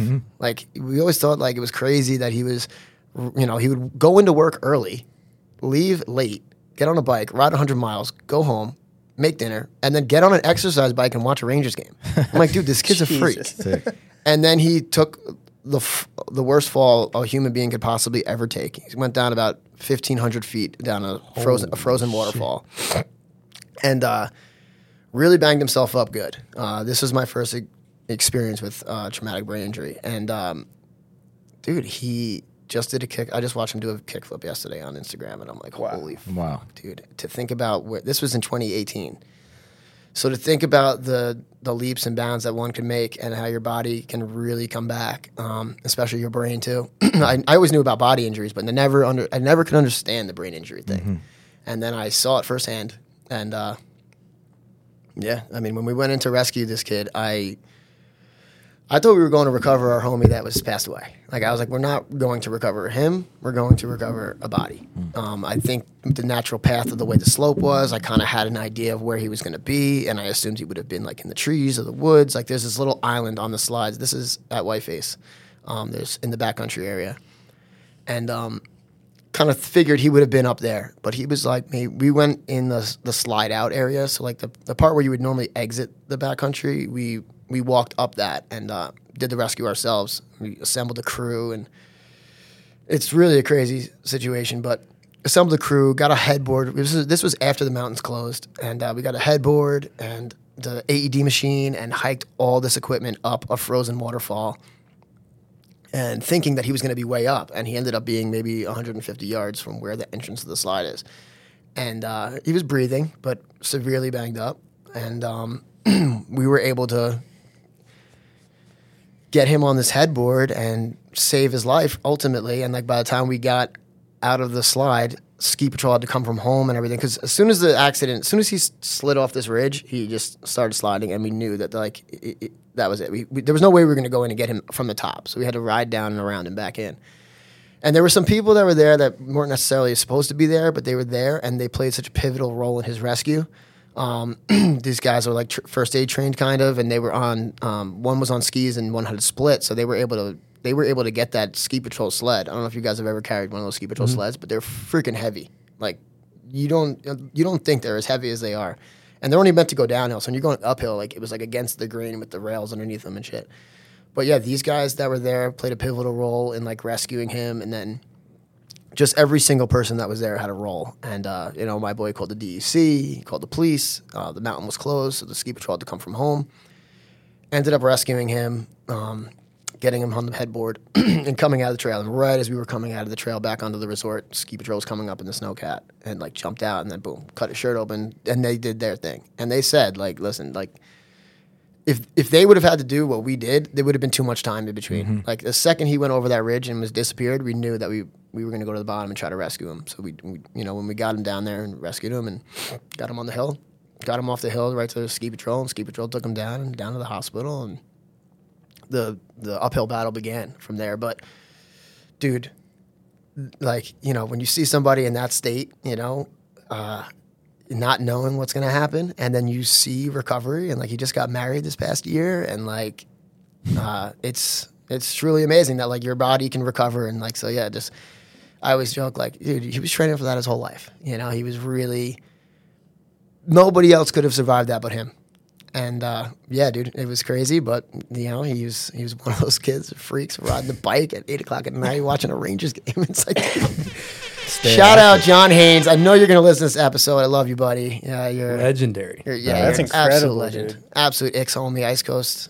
Tremendous snowboarder and absolute amazing human, and I'm proud of you, buddy. Killing it. Beast mode. Good looks on you guys saving his life, doubt. man. It's really special. Those stories are also really special, and good recommendations for anybody listening. Like those first aid courses and those Avi courses, great for giving you a little confidence in situations like that. And Absolutely, I know you guys were able to handle that. And a couple of those guys ended up doing like the wilderness after that. The woofers. Yeah, like after that experience, they got their wilderness training because I had to leave. I couldn't stay up there anymore. Yeah. So I went back down to Long Island, and a couple of the guys that stayed up there got their wilderness training, and because they're in there all the time still. Yeah. But yeah, dude, a really resilient homie, and just super talented too. Amazing snowboarder. How long has it been since he got hurt in 2018? Okay, cool. 4 years later. Yeah, and I just watched him do. Dude, he did nollie 50 on a slabby curb. So he's nollie 50ing, which was like crazy. And then the kickflip, which I was pretty impressed by. But what's also impressive is like he had like a unique style, like what he would do with his hands and shit and like that's still there, like he didn't lose that. It's not like he started from scratch. It's like that whole like the mannerisms of how you skate and shit like came right back to him. So it's cool to see, even with snowboarding too. Yeah. So shout out to Haynes and that whole scenario is a life-changing scenario for sure, and shout out to his wife too, because she's a saint. Maris, she stuck by his side and really got him back to where he's at now for sure. So she's a saint. All right, Joey B. Well, let's get into hot takes. How do you feel about that? I'm running hot, baby. Let's go. All right. So for hot takes, we'd like to start off with, this is kind of as it pertains to you, your version. The Michael Jordan or GOAT, both male and female, to you. I've given this one a lot of thought, Chris. I've given it a lot of thought. And I have like, it's hard because I have like my like relatable GOAT, and then I have like the out of this world GOAT, like somebody that's like, you can't even relate. So it's like, it's a tricky one. But I'm gonna have to say male, relatable wise, Scotty Stevens. Wow. Sure. Love that. Yeah. And I'm gonna have to say female, Jamie Anderson. Just she's a certified GOAT. She's doing it for sure. USDA inspected, Incredible. certified. Yeah. USDA and Scotty too. Like how many MBDs does he probably have? And you put that guy anywhere and he makes something fun. And like for me, being in Long Island, shit, like seeing him jib a tire, you're like, oh, you can do that. You can hang in the backyard. You could bounce off of a bed that's on the knuckle or whatever, all the props and shit that he's used. And a bed on the hump, actually. It's on the hump. Yeah, Scotty's a GOAT for sure. Okay. Would you view snowboarding as an art form or a sport? Well, I think if you're getting judged, it's a tricky one, but I'm going with sport. And I think that how you play the sport is your art.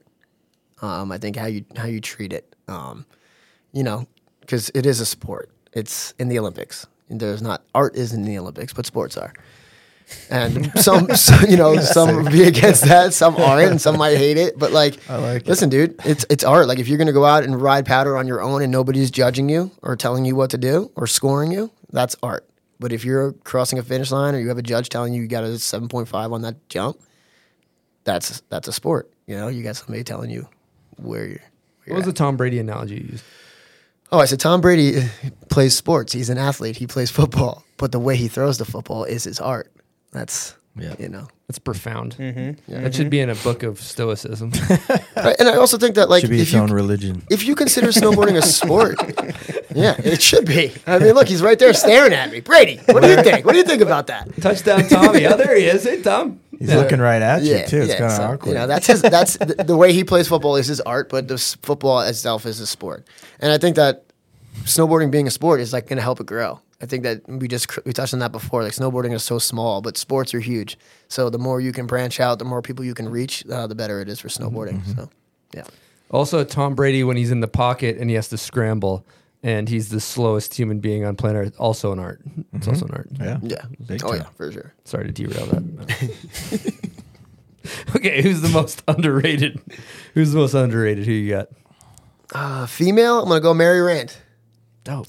Mary Rand is severely underrated. Going from Yawgoo Valley to where she's at now is incredible to see.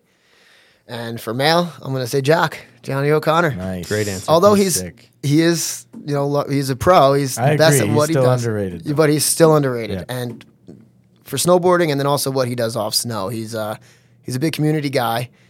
He works his ass off at his family business. He's saving that business. He's involved in the community at Wyndham. He puts Wyndham on his back. He's got his own contest. He works with Shred Foundation. He works with Hoods to Woods.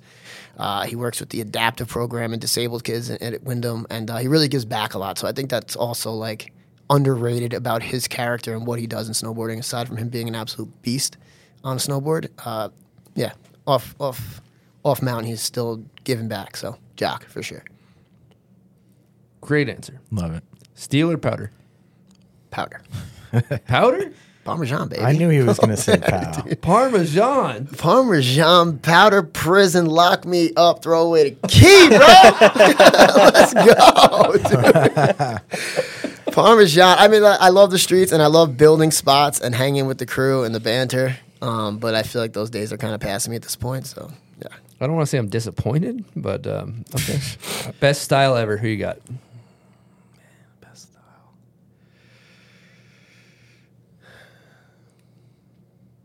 Steel, Keegan Valeka. Dope. For sure. And powder, I'm going to say Kevin Backstrom. I don't know. Damn. You know, Backstrom, he gets like these sick butter moves and like does this crazy shit on the resort, off the resort. And his kits are always fire. He's always like kitted out very well, you know. So I'm gonna go Kevin Backstrom on that one for sure, and steal Keegan Valeka. Nobody does it like he does. Dude, I love how well thought out your answers are. This is great. Okay, best method.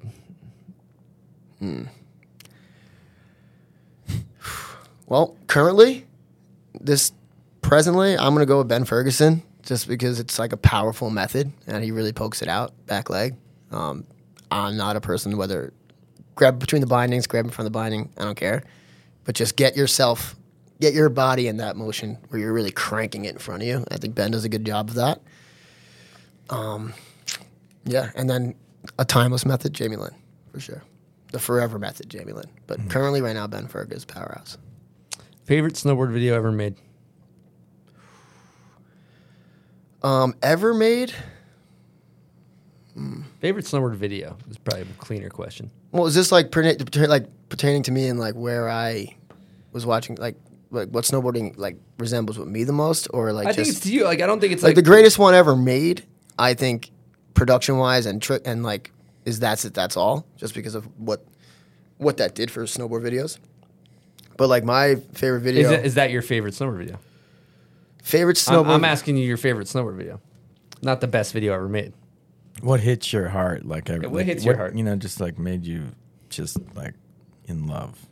Well, at that time when I graduated college, I moved out to Tahoe, and for that season. I was a lifty at Heavenly. And Stepchild did a rail jam at the Mont Bleu Casino, and they gave out child support videos. I don't know if you guys ever saw child support. Great video. But Joe that Sexton, back three tail press. Yes, and his opener. And like that whole like Dire Straits intro, and like I could still watch that video today and get ramped up on snowboarding. So I mean, I'll say child support. Like child support like gets me hyped, and it still gets me hyped, and it brings me back to that year 2007 where I was living out there, and I was like so stoked to be in the scene of snowboarding and being in Tahoe. I watched that video on repeat, DVD on repeat, you know. Yeah, child support for sure. All right, JBHYD. Best, or actually favorite board graphic ever? Favorite board graphic is, it's a Mike Ranquette, Mark Gonzalez collab. Mark Gonzalez did the artwork on it. It's a Lamar board. It's crazy because it was my brother's, and it was like his prized possession. Every house he ever owned, if it did have a mantle, that board was on the mantle. Wow. It's really cool. It looks like this. It's the top sheet that's really the graphic, and it looks like these like Spanish style villas, and it's got all this really cool color in it. And it's actually an art piece that Mark did that they transferred onto a top sheet. And it's crazy. Like that board like had baseless bindings. I don't know if you remember that. Like I remember my brother when he had that board, he was always pissed because like the baseless bindings would always break. So ultimately, it just became a wall hanger, and I still have that board to this day. So, yep. Mark Gonzalez, Mike Ranquette collab, huge. All right, you go pants over the high back or under the high back? I'm going no pants, bro, all day. Yeah, under the high back. Flaunt the high backs, dude. Let's go. All right, you go heliboarding 3 people. Kind of hypothetical. Can be celebrities or whoever you want. Friends. Live or dead. Live or dead. Just, who are you throwing in that heli with you? I'm going to go with both my brothers, Mike and Bob. Rest in peace, my brother Bob. But Mike's around, and he loves pals, so I'm sure he would be blown away. And then also, during that time, whatever the current standing president is. Okay. Because if you go snowboarding with the president, dude, you're famous. You're made for life. You don't got to worry about anything else. You know, you're the guy that went snowboarding with the president. So that's a great answer. Yeah.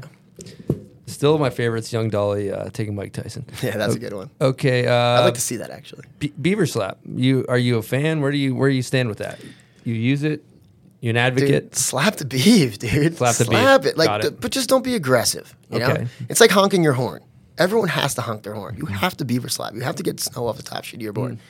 But just don't lay on the horn. You know, and it's kind of like the beaver. It's like, dude, if you're gonna slap. But like, either don't do it in the lift line or do it before you get on line. But like, yeah, I'll slap on. You know. All right, worst trend. What do you got? Last question. Worst trend. Tricky. I know I want to say like trolling and negativity, but so many people have said that. Trolling's whack for sure, but bad trend.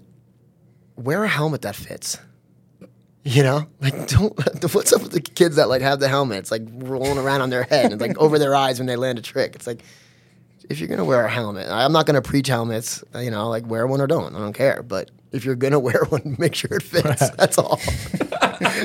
A pet peeve. For sure. I like that. Yeah, just wear it because you know it's like it's working against you at this point. Like just put it on, make sure it's snug. It protects your head, and it's better than it landing on your eyes and blinding you when you try to land a trick. So. It may actually cause a concussion at that point. Right. Oh, now you're from the East Coast. You know, us East Coasters. I mean, I'm a firm believer in I'm using the horn quite a bit. Just kind of let them know I'm here.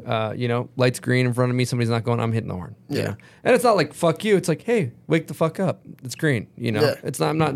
And that can be a personal attack for people who have ego fragility naturally. But I digress. What's your take with the horn? What's your relationship with the horn? You know, different times call for different things. You know, sometimes, dude. Just when I was leaving Salt Lake, their bus driver. I've never heard anyone lay on a horn for so long. It was a solid 30-second horn. And I was like, dude, what is going on? I'm looking around. I'm like, it can't be that bad. Like I could keep going, but I ran out of breath. Like, dude, you know, give a little toot-toot. You know a lot. Yeah. Everyone going to get at the stoplights on their phone now. It's like the second they get a second to stop, they're like, okay. Oh, so you know that's what's going on in front of you. So, yeah, you know, use the horn when it needs to be used. For sure. Don't get aggressive though. Chill with the horn, because in New York, somebody might put it in park, get out of the car, and be like, "All right, now what are you gonna do?" Yeah. You know, that's what happens if you lay on the horn too much. You know, There's a language to You the might horn. run into a wise guy. Yeah. So For those listening, we just put a roulette wheel in front of Joey B. How you doing? JBHYD. JBHYD. How you doing? And so what's happening here is he's going to spin this roulette wheel from our friends at Pub Beer. And whatever it lands on, he gets basically to either take beer or add it to the tally. So far, nobody's added to the tally. The idea from the people at Pub Beer was like, oh, they can take a beer or add it to the tally, and then it'll be like 1,000 beers. But basically, people just take the beer now. So, yeah, give that thing a spin. just right here. Yeah, well, first take the ball out that's in it. Okay. Now spin it. Now drop the ball in. Now it's time to spin to win for some cheap fun beer presented by Pub Beer. No matter what you're doing, crack open a Pub Beer for cheap fun. What do we land on? We are on 3. 3 beer. Oh, that's six. That's a 6-pack. Ooh, 6-pack. So you've won a 6-pack. You need to take that beer for yourself or contribute to the pot. When the pot hits 1,000 beers, we're going to give away 1,000 Pub Beers to a listener via Instagram. What do you want to do? I'm gonna give it to the pot. Wow. Nice. First person, 6-pack. I can't fly home with 6 beers. Oh, okay. I love it. All right, we got 6 beers. Dude, I want to contribute to the cause, dude. I want that person to get 1,000 beers shown up their house. That's like That's what we want. That's too. a dream come true. Yeah. That's what we want. So we got 6 on there. Yeah. All right. Sign it up, dude. Let's go. Perfect. All right, that's exciting. Thanks for doing that. 'Cause, No problem. I was kind of thinking the whole time like we were never going to even get a pot. I was like, this whole plan. So is this in replace of the crapshoot? Yeah, it's in place of the crapshoot. Okay. We maybe got to get like a vertical angle so people can see what's happening on it. But anyway, we're a junk show. That's kind of how we do it. Skycam. Shooting from the hip, dude. That's what's that's how it goes. Our motto is the plan is there is no plan. That's right. That's how we run it. Where do we want to go from here, boys? I think there's some unspoken possible animosity in the room. You're both wearing, Bruins, Rangers. We didn't really get into like too much of who do you think's the better team next year. I got Bobby Orr tattooed on my stomach right there. Is that Bobby Orr? Looks like number 4. He shoots, he scores. Yeah, looks like okay. How old was that tattoo? It's a vintage photo. So who's got vintage photo? Who's got the better team? It's probably really who has the better team. The big bad Obviously bears. the Rangers. Obviously Rangers. the big bad bears. Obviously, The Rangers are obviously better, dude. Look at us. We're a young, healthy team. I got a way to settle dominant. this. Can't teach an old dog new tricks. I think it's time to bring back. We bring a physical presence on the ice. Okay, continue. Sorry. Anyway, so I think there's one way to settle this. Okay. And that's outside. What are we talking? Old-fashioned foot race. Wow. Well, I'm an athlete that is in elite physical condition. Well, I want you to both. I'm adding an element. I want you both chug a pint of olive oil. Jesus, do we have that? I did that before I came here, so I'm lubed up and ready to go. We don't I'm have so that. fired You're both up. lucky. We don't I've have whacked that about anymore. 40 smelling salts, drank a pint of olive oil, and about 13 coffees. So you could call me. Maybe we just bring out a thick sliver of the Parmesan.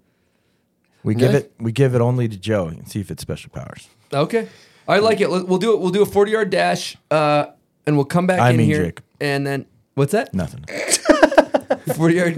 I just used the name Joey. It's just a thing. It's how you done. It's HYD. It's HYD. A little sidebar. One time I raced Dan Breezy in a foot race, and he literally ran like for about 15, 20 minutes. He goes, I can't sprint right now. I need to warm up. And he took off, and he was gone for 15 minutes. He had to do like a 15-minute warm-up jog before we did this. I'm not going to do that, but I just thought it was information. Dan needs olive oil. We got to get that man some olive oil because he wouldn't have to do that. Yeah. Danny Spadero, also, his dad has been told him that he's an explosive athlete. I've been told. It's true. Yeah. So should we let's get him in too. Let's do a 3-way. If you guys want to get embarrassed, toss me in there. I mean, he needs a Flyers jersey, but it's all right. We could throw the. We'll pretend it's on there. All right, let's Photoshop it on do a foot after. race, and we'll come back in. We'll let you know what happens. And whoever wins is going to win the season. All right, how you doing? How you doing? Flyers You're about to look at the jersey champ, the on next the champ, post. right here. At least we got equal footwear. You see this guy, he's stretching over here, but that ain't gonna happen. What I'm gonna do is I'm gonna eat this 5-year piece of Parmesan right here. It's gonna bring me right to my natural abilities. I'm gonna sprint like I'm a rocket ship, bro. Look at this.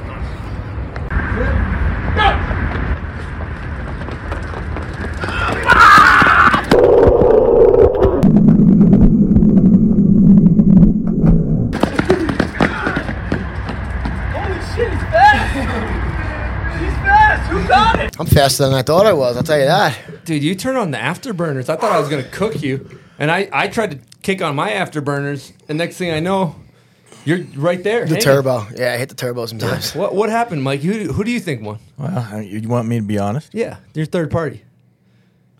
It wasn't you, Chris. I'm sorry, bud. See, but there's no definitive winner in that one because I think my hand crossed first. Here's the thing: I was also on the starting gate, and you jumped.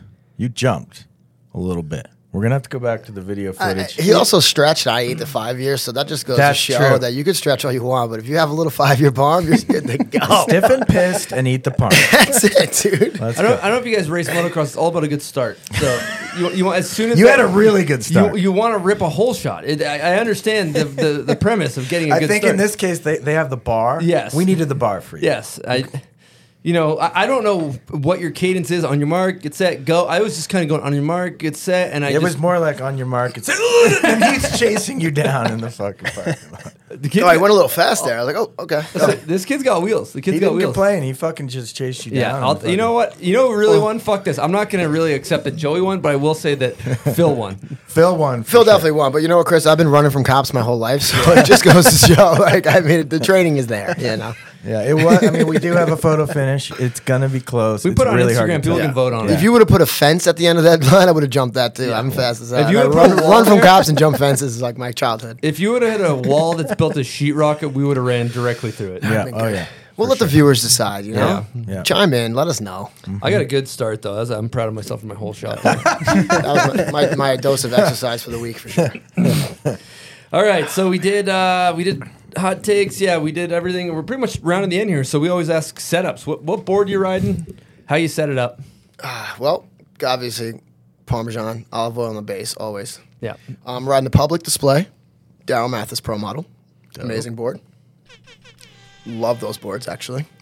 153. Got the Union Stratas on there. Nice Italian binding, you know. Got to roll with the Italian. Big shout out, Martino. When it comes to the bindings, you stick with Italian. They'll always have your back. Designed by the Italians. Yeah. Martino it's a beautiful Fumagalli. thing. That's it. Yeah, Elio would ride something like that. Public display, 153, and the Union Stratas. Okay, what do you set up? You obviously Parmesan edges, leave them. Yeah, I like to you rub Parmesan on them. And, I don't really tune or detune. I just kind of prepare. You would say, just kind of buff it out. Prep the edges a little bit. Yeah, no, this one's right out of the package, ready to go. That's what's good about public snowboards is that they come ready to go right out of the package. What other? I see you got a bunch of stickers on there. Who supports you? We got Dang Shades. Shout out to Beresford. He actually the first person to ever hook me up. Ever hit me up and say, yo, I want to send you some shit. So shout out to him. Dang Shades, Rad Gloves, Blackstrap. Shout out to Tim Karpinski at Blackstrap. Shout out to Jeremy at Rad Gloves. Who else we got? We got Ice Coast Kill Shit, Callahan. Bowers. Bowers Brew. Yeah, got the company. Got myself sponsor, got the coffee sponsor. Override. Volt Fuse, Alex up there in Newfoundland, the amazing headwear company up there. Gyro helmets, keep the dome protected. Nice, love it. What's next for JB HYD? How you doing? JB HYD is going to go back to the Hamptons and start working and work his ass off and get ready to do it again next season. Ready to roll. Whatever comes my way, never say no. All right, Joey B, before we wrap this thing up, any speak now or forever hold your peace? Well, I mean, I love this podcast. I love what you guys are doing, and I think that you deserve to be awarded for it. So I got you guys. I got you an Emmy Award. For snowboarding, for the world's greatest podcast. World's greatest. Snowboarding podcast right here. The Emmy Award. Outstanding Achievement in Snowboarding. Check that one out. Nice. Oh my God! Outstanding achievement and then it's a white marker with black marker on it that says snowboarding. Yeah, unbelievable. It did say fatherhood, but we cut that off. It did say fatherhood, but we put snowboarding there because what you guys are doing is important for snowboarding in the culture. So, congrats to you guys. Wow, well deserved. Thank you so much for that gift, Joey B. We really appreciate you. Holy shit! No problem, dude. Joey B. A round of applause. Thank you guys. Oh, we got cheers on here too. Woo-hoo! Wow. How you doing? How you doing? We gotta get you. We gotta get you a soundbite for that. I think we might have one of these. Homie's cooked. But we might need a how you doing on there too. Let's go. Yeah, HYD. Well, Joey, thank you so much for everything you do for the snowboard community and just the fucking right part of the fabric of what we do and have fun and love it and do it because you love it and inspire others. So we really appreciate you coming on here and sharing your story. I had a good time. Did you guys have a good time on here? Amazing. I had a blast. You, Joey. Awesome. It's like a banter journey, if you will. And before we wrap this thing up, you want to throw some thank yous out? Yeah. Thank you to my friends, my family, my girlfriend Grace, having my back always. Ice Coast Kill Shit, Callahan, all the sponsors, anybody who ever believed in me and put me in the right place at the right time. You as well, for getting me on the Bombhole Cup and getting me on the mic and giving me a chance. And yeah, snowboarding and everybody who does snowboard and believes in the culture and does it for the love because that's what it's all about at the end of the day. So thank you guys. Beautiful. Well, we appreciate you, Joey B. Thanks so much for coming on the show, sharing your story. Thank you guys for kicking ass on air today. And we got all the sponsors, all the Patreon members, everybody that supports the show. Thank you guys so much. And we got another podcast coming at you next Wednesday. Later. How you doing? Bye. How you doing? Bye. How you doing? Bye. Hey, Dan.